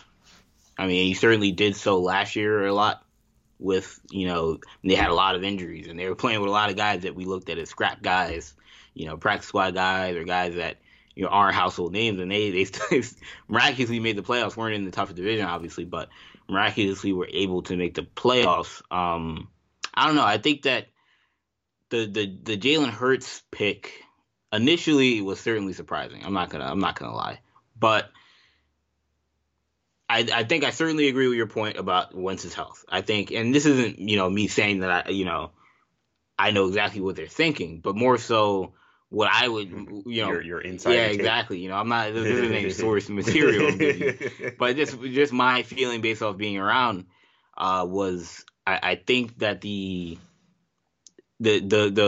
playoff game against Seattle was certainly eye opening to see him get hurt again and something that wasn't related to like a knee injury. It's a concussion. So then now that's when you have the conversation. Well, one, concussions can reoccur, but two, all right, now this guy's getting hurt in multiple different parts of his body, like in times when you really need him. Yeah, 3 straight years in the playoffs. I mean, that at some point getting hurt when it counts. Yeah, exactly, getting hurt when it counts, and people forget, like, that playoff game, like, they could have won that game against Seattle with Josh McCown if Josh McCown, who was great for them off the field, was great for them in the locker room, great for them in the quarterback room for Wentz, but just wasn't capable as a quarterback at 40-something years old, whatever he is. Like, wasn't the talent that Nick Foles was. Probably isn't the talent that Jalen Hurts is. So I think they felt like, man, if we had Jalen Hurts in that playoff game, we probably couldn't be in Seattle. Now, I'm not saying they go on a run and they win a Super Bowl, but they have done it before. I think a lot of it, I talk about the injuries. I think the injuries are relevant because this is obviously a franchise that's won a Super Bowl with a backup quarterback. So if anybody would have the comfort level or know the value of having two good quarterbacks, like I saw someone tweet, you're only as good as your worst quarterback in the NFL. You're only as good as your backup quarterback, because if your backup gets hurt, now you're screwed, or your starter gets hurt rather. Now I also think some of this, I think the Taysom Hill gadget stuff is relevant because now, of course, Hurts can still have value, which is why I think they were willing to take that risk in the second round rather than wait for someone like, Fromm or Jacob Eason. Because that's the question. Why don't you just wait for one of those guys if you're worried about, injuries? Those guys could also be competent backups, but I think they do feel like, all right, Hurts does give us value even if Wentz is healthy. But I think another part about Hurts that I think people aren't necessarily bringing up, that I think is a connection to the Philadelphia Eagles more than Jacob Eason, and probably I think even more than Jake Fromm. And I think Jalen Hurts is such a respected leader in football circles. I saw Xavier McKinney just put out a top 5 Alabama players of all time. He had Jalen Hurts on the list. And obviously he played with the guy. He also played with Tua, and he had Tua on the list too, but it's like Jalen Hurts. He was a great quarterback at Alabama, but he didn't even finish his career there. But it shows you the respect that he has for Jalen Hurts, and a lot of people do. And the Eagles locker room was not the most, and the Eagles organization was not always the most, close knit. It's not like those. I'm not saying anybody hating each other, fights or anything, but inside gossip. But it's just more like that there were some times where it was like, all right, are these guys all best friends? Right. Yeah. And it's like bringing a guy like Jalen Hurts who has that reputation of being a leader. And not somebody that's going to supplant Wentz, not somebody that's going to be an alpha over Wentz in the locker room. Right, like this isn't one of those deals, but we're talking about a guy that can also be a support guy in the locker room for Wentz. If Wentz is the leader, he's another leader. There's never too many good character guys in the locker room. I think the Eagles needed a guy who was a great character guy. I think that's what Jalen Hurts is. He's a great character guy. He gives them a backup who can play when Wentz is healthy, can play when Wentz is hurt. And so I get the pick. The value still seems a little bit high because you're like, they don't need a quarterback. They won't need a quarterback. But I think EJ hits the nail on the head where they're like, how do you know we won't need a quarterback? At the rate of where things have gone, we don't really know at this point. So I get the pick. I know a lot of people think that the value was too high. If you like Jalen Hurts, I think the value is right on. Yeah, for me, it really depends on what they want to do with Carson Wentz. I don't know if they're like, oh, he's on his way out, let's find a way to get rid of him, or if similar to Packers, like how I'm going to bring up later on, in how I was going to bring up later on in the show, people are already talking about, oh, where is he going? Where does his future lie? If that's where the situation is in terms of the Eagles front office, then the Jalen Hurts pick makes a lot of sense. Or if you just want, like you guys are saying, if you want that security of, if Wentz gets hurt again, or when Wentz gets hurt again, if they really feel that way, we have not just a good, potentially a great second QB. So, there's something to be said for having a very good, or at least a very solid backup QB, or just someone, a solid, very solid backup QB that can and you can have that eventually, when Hurts matures and all that and all that stuff, you can have that competition. When you have two good quarterback prospects, you can see who becomes a starter, who becomes a backup. So, I mean, I don't know. It's definitely not an ideal pick, especially when Wentz was such a high quarterback, with such a high draft pick, and someone they really look towards. But I mean, injuries. I mean, we could be saying the same thing about Tua in a couple years. So injuries can definitely change these situations. So yeah, I don't know. It's definitely an anomaly, but I don't know. Maybe they got a strategy in mind. Yeah, and I don't think that this is. I think this is certainly something where I think they expect Wentz and Hurts to be able to coexist. I think it would be foolish of them to draft Hurts if they're like, yeah, we're drafting Hurts to oust Wentz, because I'm just like, I just think the value of that would be like, wow, that just seems like, again, like EJ said, in Philadelphia, like Wentz is gonna be a hard guy to ever get rid of. So I don't think that like, if they were gonna do that, they would have had to have made a play for like Joe Burrow, honestly, or Tua. I mean, they wouldn't have been Tua, but so I think that this is a plan to say, all right, like, we need a good backup.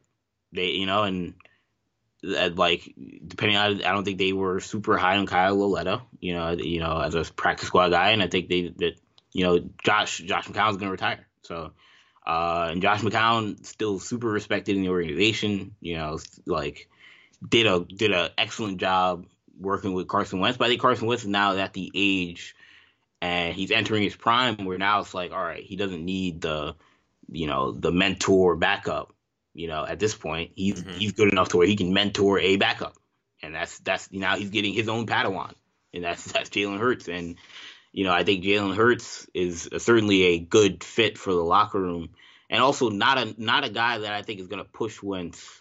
He's going to push Wentz, like, in practice, obviously, with his workout habits, which also another part of it I think is interesting, because Hurts is such a hard worker that I think that'll push Wentz even more. And I think that there's some of that as well. It's like, okay, maybe we'll get Wentz. You get that competition going. Yeah, get some of the juices flowing, because again, there is some of it like, all right, Josh McCown is a great mentor, but you kind of know where the dynamics lie when Josh McCown is your backup. It's only in emergencies only will he ever see the field. When Nick Foles was there, I think there was a little bit more of a chip, and obviously there was a chip to prove, all right, now I can stay healthy and I can win without Nick Foles here. But now there's more of a, with the guy looking over his shoulder, but all right, this is where we're at now. Now I have another guy to kind of help push me, and we could push each other. I can help show him some things, and he can be a weapon in the offense for me. But I don't think that this is as bad of a pick as people are making it out to be. I'm not a huge fan of the first pick that they made, but I think the Jalen Hurts pick was a sneakily smart move by Howie Roseman. Shamari, what do you have as something that surprised you last weekend during the draft? Well, surprise to nobody. Biggest surprise for me is the Jordan Love pick by Green Bay Packers. So yeah, Kendall can attest to this. When this pick happened, I was just a very audible sigh. And I heard some of the commentators before they made the pick talk about, they showed Jordan Love here. I'm like, geez, Jordan Love. They better not get Jordan Love. And then they got Jordan Love, So, look, just detaching the fan aspect for a moment. It's just kind of history repeating itself. The Packers did the same thing with Aaron Rodgers. When Brett Favre was kind of getting older, they're around the same age now. Aaron Rodgers has stated he wants to play at least until he's 40. He ain't going nowhere, at least not, next year or the year after necessarily. So, I guess their Packers are preparing for that, but I did not see this coming at all. I 100%, especially considering how successful the Packers were last season. If we were not competing, if we were in a situation where where we were just kind of just maybe make the wild card, but not do really much anything beyond that. I'd be like, okay, I guess I understand. Even then I'd be like, okay, Aaron Rodgers is such a successful quarterback, but I guess then I'd be like, okay, at least I guess I understand if you want to. But no, we were on the precipice of a Super Bowl. One game away from a Super Bowl appearance, and now we're potentially ousting the reason we were even able to get that far. The person that has been really, honestly, as certainly alienating him. You're certainly alienating him, and honestly, in watching the season, to me, just the eye test felt like he was carrying us. That's what I was gonna get to, Sham. I'm so glad you mentioned that, because to me, when you mentioned they were one game away, what we also mentioned was when you watch that NFC Championship game, like, they're a couple players away. Like, they're a good team, but they're playing a great team, and they're just getting beat up right now. They just don't have enough. They don't got enough dudes. You know what I'm saying? They don't got enough speed. They don't got enough strength. Like, maybe a couple of drafts, or maybe even one draft, or maybe a couple of signings, and then they can compete with a team like San Francisco. And they were a good team, nice story. Rodgers really, made the big plays when it counted to win a lot of games. But, like, in terms of winning a Super Bowl, you're like, oh, they just need a couple more pieces. So it was, I agree, like, when you think of that standpoint, it wasn't like you were one game away, but you were a loaded team. We were like, all right, like, we're going to be great next year anyway. Like, it don't matter who we draft in the first round, so you might as well do something for the future. This was a team that, like, overachieved to win 13 games, overachieved to get to the NFC Championship game, and, okay, ran into a real, true bully on the block. And he's like, all right, this is a team that's a little too tough for them. They got to try to maybe, retool. So when you take a quarterback who's not going to help you, that was like, oh, my God, well, what is the goal for this Packers team? Because it's not like there's anything else in the offseason that made you feel like, well, now they can compete with San Francisco. They didn't do anything. Yep. Yeah, exactly. So I don't know. That surprised me. People are already writing entire articles about where is Rodgers going, where are the top places for him to go. Favre has said he thinks Rodgers is going to end his career somewhere else. Everyone that talks about the Packers at this point is just planting the seeds for Aaron Rodgers to leave, or just telling him to leave. People like Stephen A. Smith, shout out to Stephen A. But you basically just telling Rodgers he needs to leave. So, I mean, we'll see what happens. Yeah, I mean, I think the disconnect between the Packers organization and maybe what Packers fans and the media are saying about, and I think what Shamari says about, Rodgers carrying that team last year and then being one game away from the Super Bowl, and like, EJ saying they're a couple pieces away. And while I think the couple pieces away thing is valid, I think their mindset was like, we have Aaron Rodgers, so we can afford to punt this pick and we can still be great. Foolish. As opposed to, it's like in the NBA, if you draft a guy, very problematic. If you're like a championship team and you draft a guy who's going to be in Europe for like 3 years, you're like, I mean, we don't need the guy, or we already got a championship team. Now, obviously, the NBA, like, if you have 4 or 5 guys, it doesn't matter. The NFL, you need to fill holes on your team if you have holes. But like, I think that's their mindset was, we have Aaron Rodgers, so our plan isn't to supply him with weapons; it's to put a succession plan. And when it comes to that mindset, there's a few things that in which because I was thinking about that too. I was like, okay, so they must have some kind of plan here. So to go along with what EJ said earlier, I mean, this is a team that was literally a piece or two away from a Super Bowl. This isn't a team that is, and in watching them play in that conference championship game, it was clear that we were the inferior team. As much as it hurts to say that, it was obvious, right? That we were the inferior team. It's not like it was like, oh man, we could have got there. We could have we couldn't have gotten there. It's very obvious we could not have won that game. So why they're just throwing away our season, which is what it feels like, honestly. It feels like they're just throwing away our season. I mean, certainly, because it feels like there's no way that they could beat those top-notch teams. It feels like with the guys they ran out last year. Like, there's no way. And like the Vikings get Justin Jefferson, and they try and make moves to get players that can help them. Jeff Gladney in the first round even, and the Packers then punt the pick and get nobody essentially. Right. And Love isn't going to be able to help them next year. If Rodgers gets hurt, then they're screwed anyways. And also addressing a second part of that is just addressing Love specifically. He's not the guy in my. I know you're not high on him. I'm not a fan. I'm not a Love guy. I mean, I'm sure everyone here knows I'm not a Love guy. But even the most optimistic of Love people will tell you next year he's not the guy. It's going to take some time for him to develop into the next Mahomes, which is what people keep saying. That's going to take time. He's not just going to jump in the league and dominate with the team that we have now, especially. There's no way that's going to happen. There's a 0% chance that's going to happen. It's going to take years of drafting more people, probably making trades. I mean, this is just – I feel like he's just – the front office is just saying, all right, well, let's start from the ground up with Jordan Love, who's an experiment anyway. Yeah, like, look, I think some of it is – I think they're also just like – I don't say cocky, but like once you do something once and it works, you have more motivation to be like, all right, why don't we do it again? The Rodgers thing, nobody likes. It's crazy because it's a whole different front office and different coaching staff. Yeah. It's totally different front office and coaching staff, but – and I mean, the Packers have like 1 million owners technically because all the fans own the team.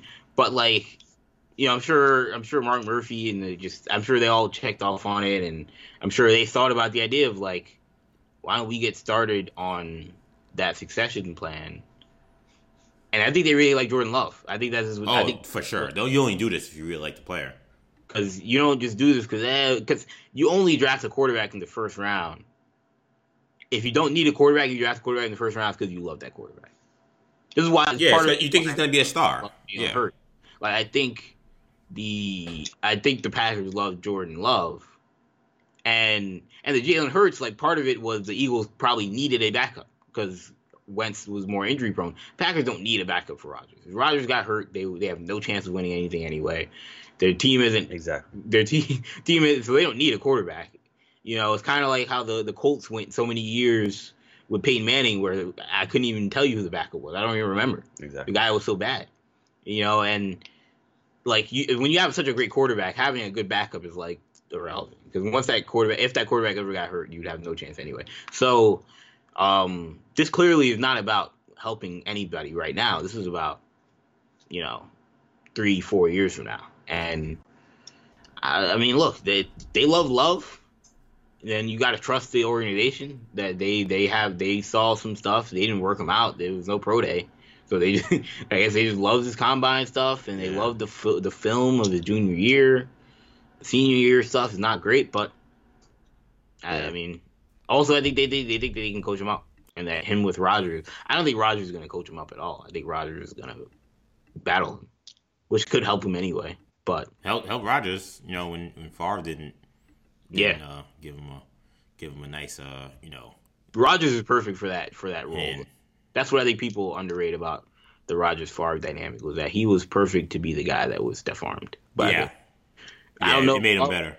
Love gets the. I mean, I don't know. He just seems to have the identity of everything's cool. Like I'm just gonna learn from Rodgers. And that's been part of some of the people that have kind of been unsure about Love. Who know him better, they kind of, I don't say question his character, because I wouldn't go that far, but I think they kind of wonder if he's really like kind of a true like alpha, ultra competitive type guy. Because he doesn't give you those vibes. Not to say that he isn't, but he doesn't give you those vibes. And like you question his, I mean, another thing for me is, and I've told Kendall this as well, if we had drafted even Jalen Hurts, I would have been like, all right, you know what, this kid, in my opinion, he's a winner.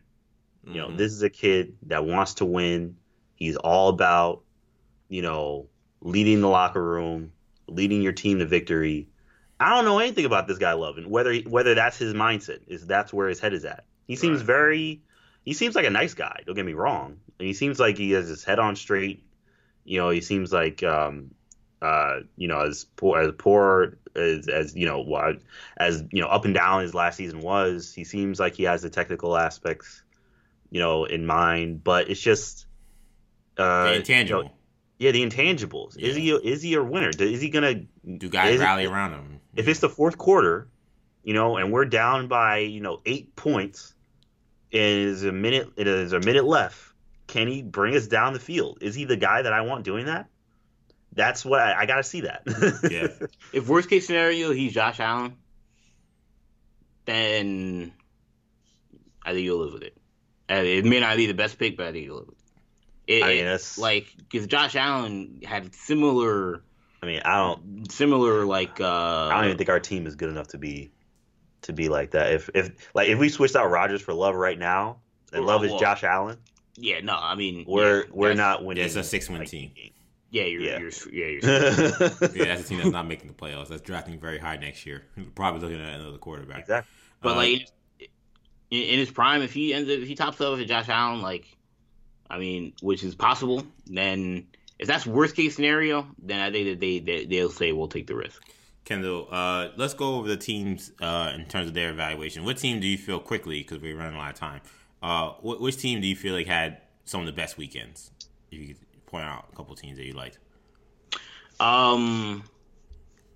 Well, to me, I think I look at the two teams that I mentioned going into the draft that had the potential to have big weekend were the Denver Broncos and the Las Vegas Raiders, and both teams I thought made very, very interesting moves. I mean, obviously the Broncos just went full tilt on the offensive weapons for Drew Lock. So, yes, I mean, getting KJ Hamler, getting Jerry Jeudy, that gets you two not number one receivers, but that gives you two weapons. Day one weapons, guys that are coming in and playing tomorrow. Guys that are going to come in day one, provide instant offense for Drew Lock, along with Phillip Lindsay, along with Courtland Sutton.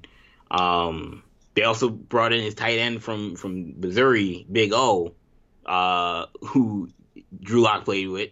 So, who I think they're excited about. So I think they have some weapons now that if you're Denver, I think their mold is look, we're not trying to beat Kansas City with some stout defense. We're gonna try and air it out with Kansas City, and I don't know if that's gonna work, but in the long term it may. If you have KJ Hamler, you got Jerry Jeudy, and you got Courtland Sutton. I mean, those three stud receivers, I think, all at the NFL level.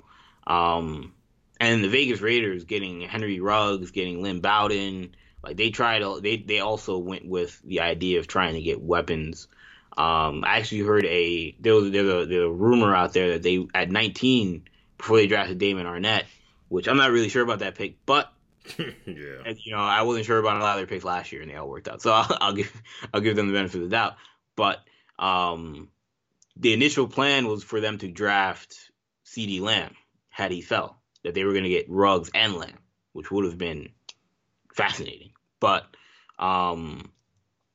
which I think explains why I think they went with Ruggs, because drafting Ruggs at 13 seems strange. But I think they thought it's 12. Or 12, yeah. Drafting, yeah, exactly, because San Fran was 13. I think they thought that drafting Ruggs at 12 was it probably was a reach, and I think a lot of people probably thought that, but I think they figured, all right, if we don't draft Ruggs, like Lamb, I think they knew that Denver wasn't going to draft CeeDee Lamb. So I think they figured, all right, Denver, if we draft Jeudy, Denver is drafting Ruggs. If we draft if we draft Ruggs, Denver is drafting Jeudy. So regardless, we're not going to get one of the Alabama guys. So the guy they needed was Ruggs. Yeah, the guy they needed was Ruggs, and they wanted Lamb. And unfortunately, Dallas just picked Lamb when he got there. And if I were them, honestly, I would have been more aggressive in just trying to trade up. If that's really what your plan was, because I think drafting Damon Arnett is such a far drop from CeeDee Lamb and Henry Ruggs. It's a totally different concept. So I would have, and I get not drafting Justin Jefferson and just saying I guess we got to get Jefferson, right? Because I think that also would have been a cop out. But if CeeDee Lamb ends up being T.O. or ends up being DeAndre Hopkins, then you messed up not trading him. But I think those are two teams, and then I'm sure we'll talk about the Tampa Bay Bucks as well. Yeah, I mean, for me, Sham, I thought to me, one of the winners was certainly the Tampa Bay Buccaneers. And it's crazy because, again, similar to Kendall, it's a team that I kind of pinpointed as a team I thought had to be aggressive. And boy, did they get aggressive. Not only before the draft, you make a trade to acquire Rob Gronkowski, exactly what I was talking about being aggressive, doing something outside the box. Then, ensuring that you get more help for Tom Brady up front, because everybody who's watched Patriots knows that one of the major keys to success is that it's been very hard to get pressure on Tom Brady. And he seems to only lose if you do. And you go get a guy in Tristan Wirfs who fell to 13, who, I think, when I talked about him last week, he wasn't one of my high-end tackles. Was it 14 or 15? Well, they traded up. Yeah, they traded up from 14 to 13. Right. And, but I think that putting him in that system, putting him with a good offensive coach in what's the name? I can't remember his name. Arians. Yeah, can't go about Bruce Arians and having him with Tom Brady. I just feel like it's going to work out with all the weapons that they have. So I thought the Winfield pick, man, talk about a guy who's a ball player. I mean, we talked about him on the show before. He's a guy that goes out there and just makes plays. I think that they're going to find a way to use him on that defense. I thought that the Bucs did exceptionally well. I guarantee you that Tom Brady is older than Antoine Winfield Sr. But yeah, I mean, Tristan Wirfs, a lot of people thought he fell. He was the guy that really slipped. And some people talk about him going as high as 4. But, I mean, look, we talked about it on our show last week. I thought that Wirfs going in the top 5 was way too high for a guy that's had a great combine. Yeah, I feel like where he went was where he belonged. That's where he should have gone. That's where he would have gone without the combine, for the most part. That's where he should have gone. Because, I mean, again, having a 40-inch vertical leap as a left tackle is almost completely irrelevant. So I'm glad that Wirfs went in an excellent landing spot for him. And he could end up being a terrific player. And a lot of it has to do with he's in the perfect spot. And I think a lot of these picks are going to end up being, just like in the NBA, being in the right fit as much as it is the right player. And the last thing real quickly, the other team that I thought I really liked, and I got to give, I challenged them. I challenged them on the show, Minnesota Vikings. They got some boys, man. Justin Jefferson, first round, really great pick. I think he fits in as a great scheme fit after what they lost with Stephon Diggs. The kid Cameron Dantzler, Mississippi State. I think he's going to be a player. I know they got Gladly in the first round, and he's pretty good too from TCU. But Dantzler, he didn't have great measurables in terms of speed and stuff, and that's why he slipped. But if you put on the tape, man, that guy competed against everyone he went up against in the SEC. And Shamari knows, and Kendall knows. I mean, there were some dogs playing wide receiver. And one of my favorite guys in the draft, James Lynch, around 4. I think that he's going to be a guy who can be, at some point, an impact player for them as an interior / the next Jared Allen. No, I'm not saying he's next Jared Allen because he's a white defensive end. But I will say that he's a very versatile, physical, tough player, super high intangibles. I liked a lot of what they did, so I have to give them a quick shout out. And Troy Dye, really fast, aggressive linebacker. He's questions about character, but if he figures it out, he's going to be a player as well. So I loved the Vikings draft. Shamari, for the sake of time, running low, is there a team that you did not like that you saw that they did this? You talked about the Packers, but was there any other teams that you watched and you were like, I'm not feeling what this team did? Oh, okay. Let me think about that. You threw an audible. Yeah, you threw an audible. I threw an audible. We're running out of time. We've been on this almost an hour. All right. Let's see. Any particular picks? Any type of things I did not like? You mean outside of the Packers? Because of course, you guys. Yeah. I mean, let the Packers be your team because the rest of their draft, they drafted A.J. Dillon, second round. A lot of tread on those tires. They got John Running's kid in the 6th round. A lot of tread on those tires, man. Oh man, what is he? 23, 22? So I mean, that's not even my main issue. I mean, one of my issues with that is I don't think we need a running back right now. Right. I feel like it's another one where it's like, okay, I mean, I don't think we need this right now. Yeah. We're drafting a lot of people. That's so weird that their 2 best positions were quarterback and running back. And they drafted quarterback. We draft quarterback and then a running back, and it's like. So I don't know. I mean, honestly, the Packers are. I don't think they had a good draft, man. A lot of people do not like their draft, and yeah, one pick that was very popular that I thought may have been slightly overrated, in my opinion. This is going to be controversial. I'm going to get ready for the controversy. No, boy. Tua? No.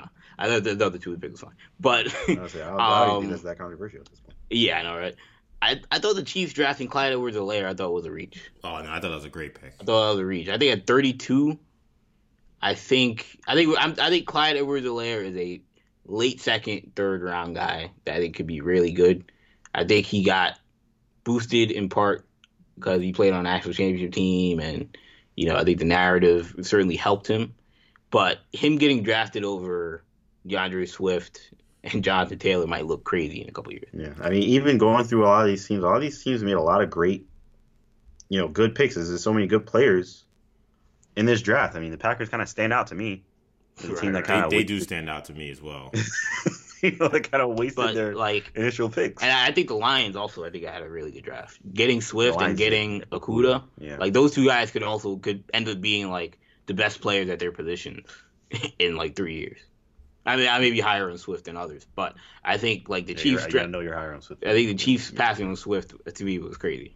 I understand the scheme fit of Edwards-Helaire, but I just think value wise, maybe it's similar to the Hurts thing with the Eagles, but I just think value wise, you just reached when they were, I thought, clearly better players at the position available.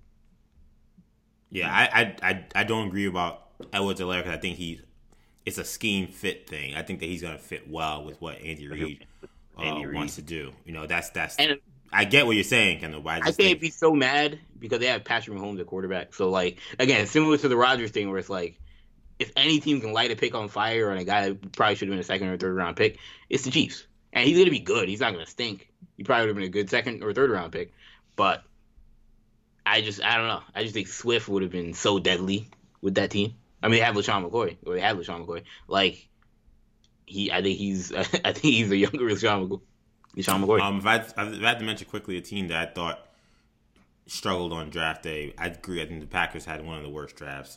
Sorry, Sham. But I wasn't crazy about the Houston Texans either. They're a team that's just, they can't cover anybody. And they didn't get a corner to the fourth round. Ross Blaylock, their second round pick. Good player. Not DeAndre Hopkins, who they traded for. Right. Who they traded him for. It was part of the issue. And I don't know. I just feel like I don't know if he's a real impact guy for that defense, for what they need. He didn't really move the needle for me. Jonathan Grenard, I felt a little better about him, but again, this is a team that just lost a huge playmaker at wide receiver. They can't cover anybody.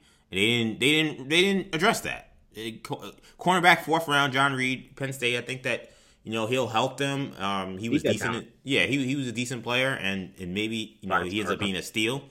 But Isaiah Coulter from Rhode Island, I don't know what to make of him. In the fifth round as a wide receiver, I don't know. The Texans, I don't know what they're doing because they're a team that, to me, they're like the Packers, where they're in the mix of trying to win a Super Bowl, and every move they've made since the season ended, I'm just like, where is their urgency?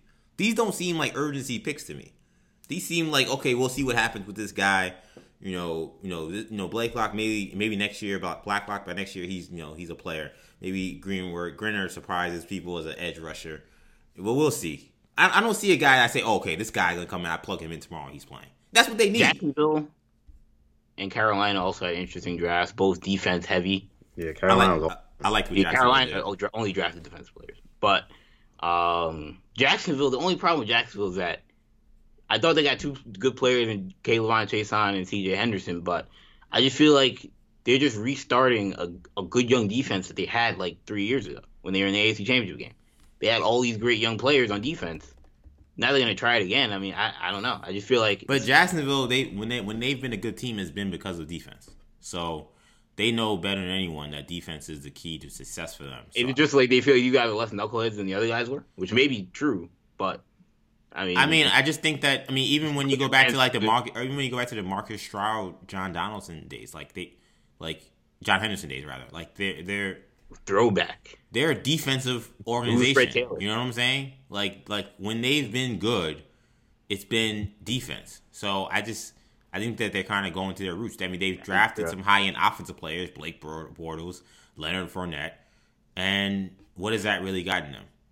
those teams, even with those guys, they won because of defense. So, and I like their picks. I thought that, Chase Young, I'm not as high on, but I think that he went more where he should go. So I'm a little more intrigued by that pick. When we were talking about him in the teens, I thought that was way too high. So I was okay with their draft. I want to ask, what do you think? Also, well, first of all, I thought you were a little harsh on Jimmy Smith and David Garrard, but they were not the reason why those teams were going deep in the playoffs. But you're the only guy on the show that hasn't talked about his. I haven't really said much about the Vikings, but I wasn't super high. But you're the only guy that hasn't said anything much about his own team. How do you feel about the Jets? Jets had a fascinating draft for me. You guys saw my text. I was panicking. I was acting like the typical Jets fan. I didn't feel like we knew what we were doing. It was a very stressful There were no time. receivers on the board. Yeah, you were clearly very. In the draft with 20 receivers, the Jets were the only team where it was like, I don't know if we're gonna get a receiver. I really didn't know, man. But I gotta give Joe Douglas credit because you got the last one available. Becton in the first round. I would not have taken Becton. I would have taken one of the more, I thought, sure things at receiver. And I think that there were two sure things with Judy and Lamb. We need to protect Sam, so I get it. Okay, you go Becton, the guy, you can't teach 6'7", 370. So, okay, fine. We'll see how that works out. Second round, I'm thinking, okay, the Jets need to probably be aggressive because some of the top-end guys are going to go early. And that's exactly what happened. They all were starting to go. And T. Higgins going to Cincinnati. I'm like, here we go. It's happening. It's happening.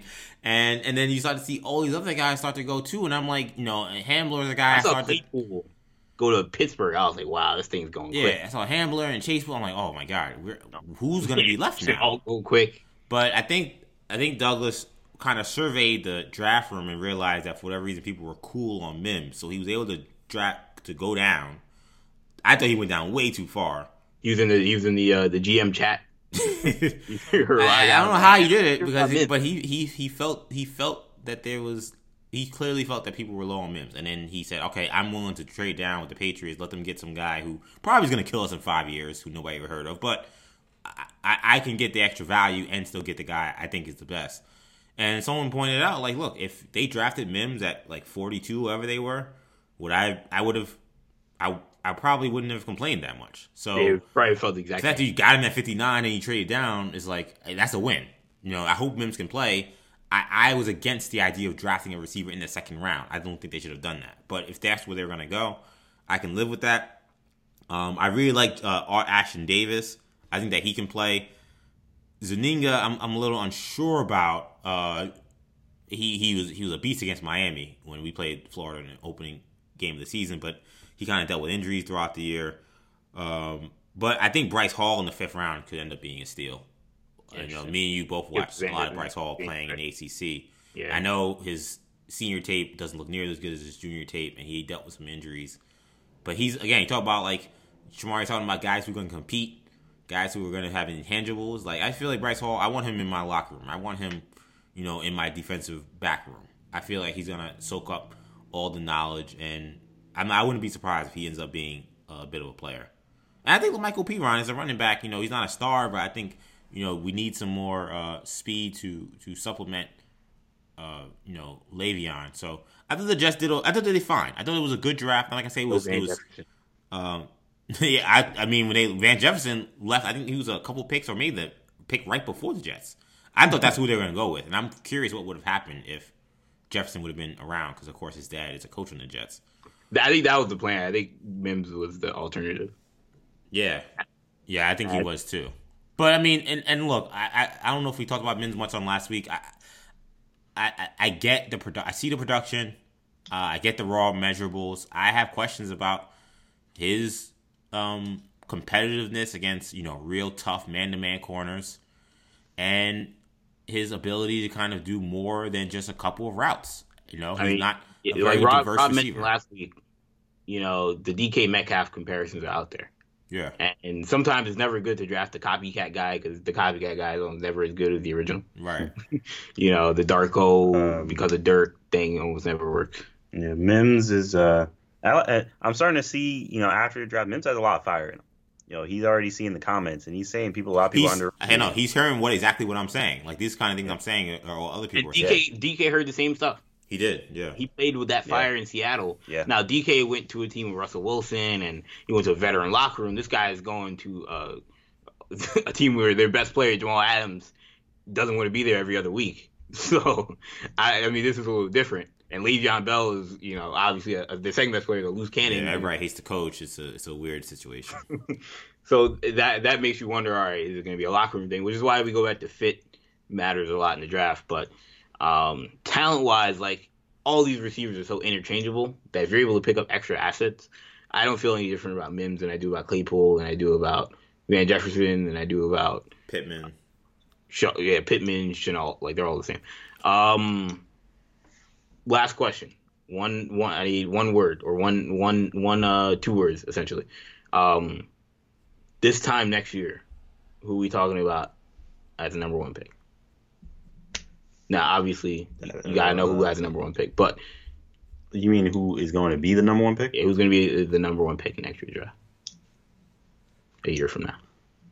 Are you putting money on Trevor Lawrence? I'm going to make it even tougher because Trevor Lawrence seems like the easy answer. Trevor Lawrence or the field? What's more likely? I see what you did there because I feel like you could say or Fields. Fields. I think it would be Justin Fields. That's what. So EJ knows where I'm leaning. And Shamar probably knows as well. Well, yeah, I know you're a Fields guy, so that's not a surprise. Yeah, I think it's going to be Trevor Lawrence. I think he's the best player. I think, honestly, I'd be surprised if it wasn't Trevor Lawrence. I mean, I think there's a lot of people that would have taken him first in this draft. The NFL narrative is certainly that Lawrence is the guy and stuff. There have been some articles written about, maybe it's not as much of a done deal as people think, and I'm like, I hope not. I mean, Fields is really good, but I don't know. Obviously we don't know what the season's gonna look like next year, but assuming there's a full season, I think Fields could separate himself. I feel like dual threat stuff is gonna help. I feel like unless there's like a Tua kind of injuries type situation, he breaks his hip, breaks his leg, snaps something, twists something. Right. Unless something like that happens, or like he doesn't make the playoffs, like Clemson doesn't make the playoffs. Right. Outside of something like that, I think he's a shoo-in. Honestly. At this point. Yeah, I mean, he's gonna be a tough guy to pass up. I think. Lawrence, watching the tape of I was watching T. Higgins. I mean, you can certainly see this guy Lawrence is crazy, and I watched a little bit of Fields as well, and it's close. But you certainly do see why people are so high on Lawrence. I mean, he's so big. He's so tall. He's such a strong arm. He's so athletic. But I tell you what, though. I mean, when you talk about the field, I don't want to just, limit it to Justin Fields because we haven't had a receiver go number 1 in a long time, but Jamar Chase is going to get... Jamar Chase is nasty. He's going to get a lot of talk as a, maybe a transcendent type receiver. And look, if you look at a lot of the other draft boards, and I was talking about them on the show because there were some Canes that went in this draft. Though this wasn't a great draft for Miami talents. Don't say it, EJ. Greg Rousseau. Oh, okay. Remember that name? I thought you were going to say De'Aaron King. Relax. No. What board has him in the first round? No, relax. Canes report. Canes report is not. I'm not doing the Canes report mock draft. Right, exactly. No, seriously. I'm not. Shout out to State of the U. This is not the stateofu.com draft conversation we're having. No, Gregory Rousseau, defensive end. We're talking about who's that next edge rusher that's going to generate a lot of attention. Just remember the name. Retro freshman last year had 15 sacks. Gregory Rousseau is, and in almost every board you look for 2021, he's in the top 6 or 7. No, the kid from Oregon, he has another big year next year. The tackle. Yeah, the tackle from Oregon apparently is a monster. I guess a lot of people that watched the Justin Herbert tape were like, this kid is a number 1 pick left tackle. And apparently there's a quarterback from North Dakota State, Trey Lance, who threw 28 touchdowns and no interceptions. So he was a redshirt freshman last year. So some people think he is a a dark horse to maybe catch Fields and Lawrence. I say no shot, but I don't know. I don't think anybody's going to draft. If those guys are healthy, I don't think anyone's going to draft an FCS quarterback over those guys, personally. But I'm going with Lawrence. I think that Lawrence will be the guy. But I'll take Fields also just because we don't know who's going to have the number one pick. Yeah, if the Bengals get the number one pick, it's not going to be Lawrence. Yeah, I'd imagine. But but I just want to say though before we get out of here, man, Dave Gettleman, it's okay to trade down in your draft. He did it again, pretty much 3rd year in a row. He drafted a guy where he could have got the same guy if he traded down. I don't understand what his deal is because I liked his pick this year. I told you guys how much I liked Andrew Thomas. And I liked Saquon Barkley when he drafted Saquon Barkley. But you don't have to get the guy you like at the pick you're at. You can trade down potentially and get that same guy. And then, of course, we know what he did last year with Daniel Jones at 6. I don't get it. Especially for a team that's so bad that could use extra picks. But that was just something that had to be said on the show. Also, to see him do it 3 years in a row, I'm like, wow, this guy just one more thing I wanted to trade add down at all. We didn't talk about Isaiah Simmons going to Arizona, but Vance Joseph, the defensive coordinator, has already said, yeah, he's gonna play linebacker. That's about it. So yeah, but I saw some other quotes that made it sound more like it's an open end. I know there's been some controversy. I mean, he hasn't like completely shut the nail. Like he said, well, when I get my hands on him, when we get him in camp, we'll kind of have a better idea how we can maybe use him and stuff. But as of right now, we don't have really any plans to really use him anywhere else. I'm like, I don't know if that's just coach speak, but I mean, now wait till Some people were worried. Some people were worried that he's not going to have the same versatility once he gets to the NFL, just because defensive coordinators in the NFL aren't as maybe creative. That seems like a nonsense narrative. I don't agree with that at all. NFL defensive coordinators are way more creative than college football defensive coordinators. I mean, Venables is a great coach. I mean, okay, he's like the 1% in college football. He's the 1%. He's a $2 million, $1.5 million coordinator. But Vance Joseph was a head coach. I mean, I think he knows. That's what I'm trying to say. But like that just seems like I don't think that's it. I think it's coach speak meets like you got to earn it, kid. Like right. Once he goes to practice one day and he sees Isaiah Simmons covering like a running back on a wheel route and picks it off, he's gonna be like, oh, maybe this guy may have some value in the nickel. Like he's gonna see some things, or he's gonna send him on a blitz. And he's going to go untouched by, he's like, oh, maybe I should line him up on the edge a couple of times, see what happens. Like, right.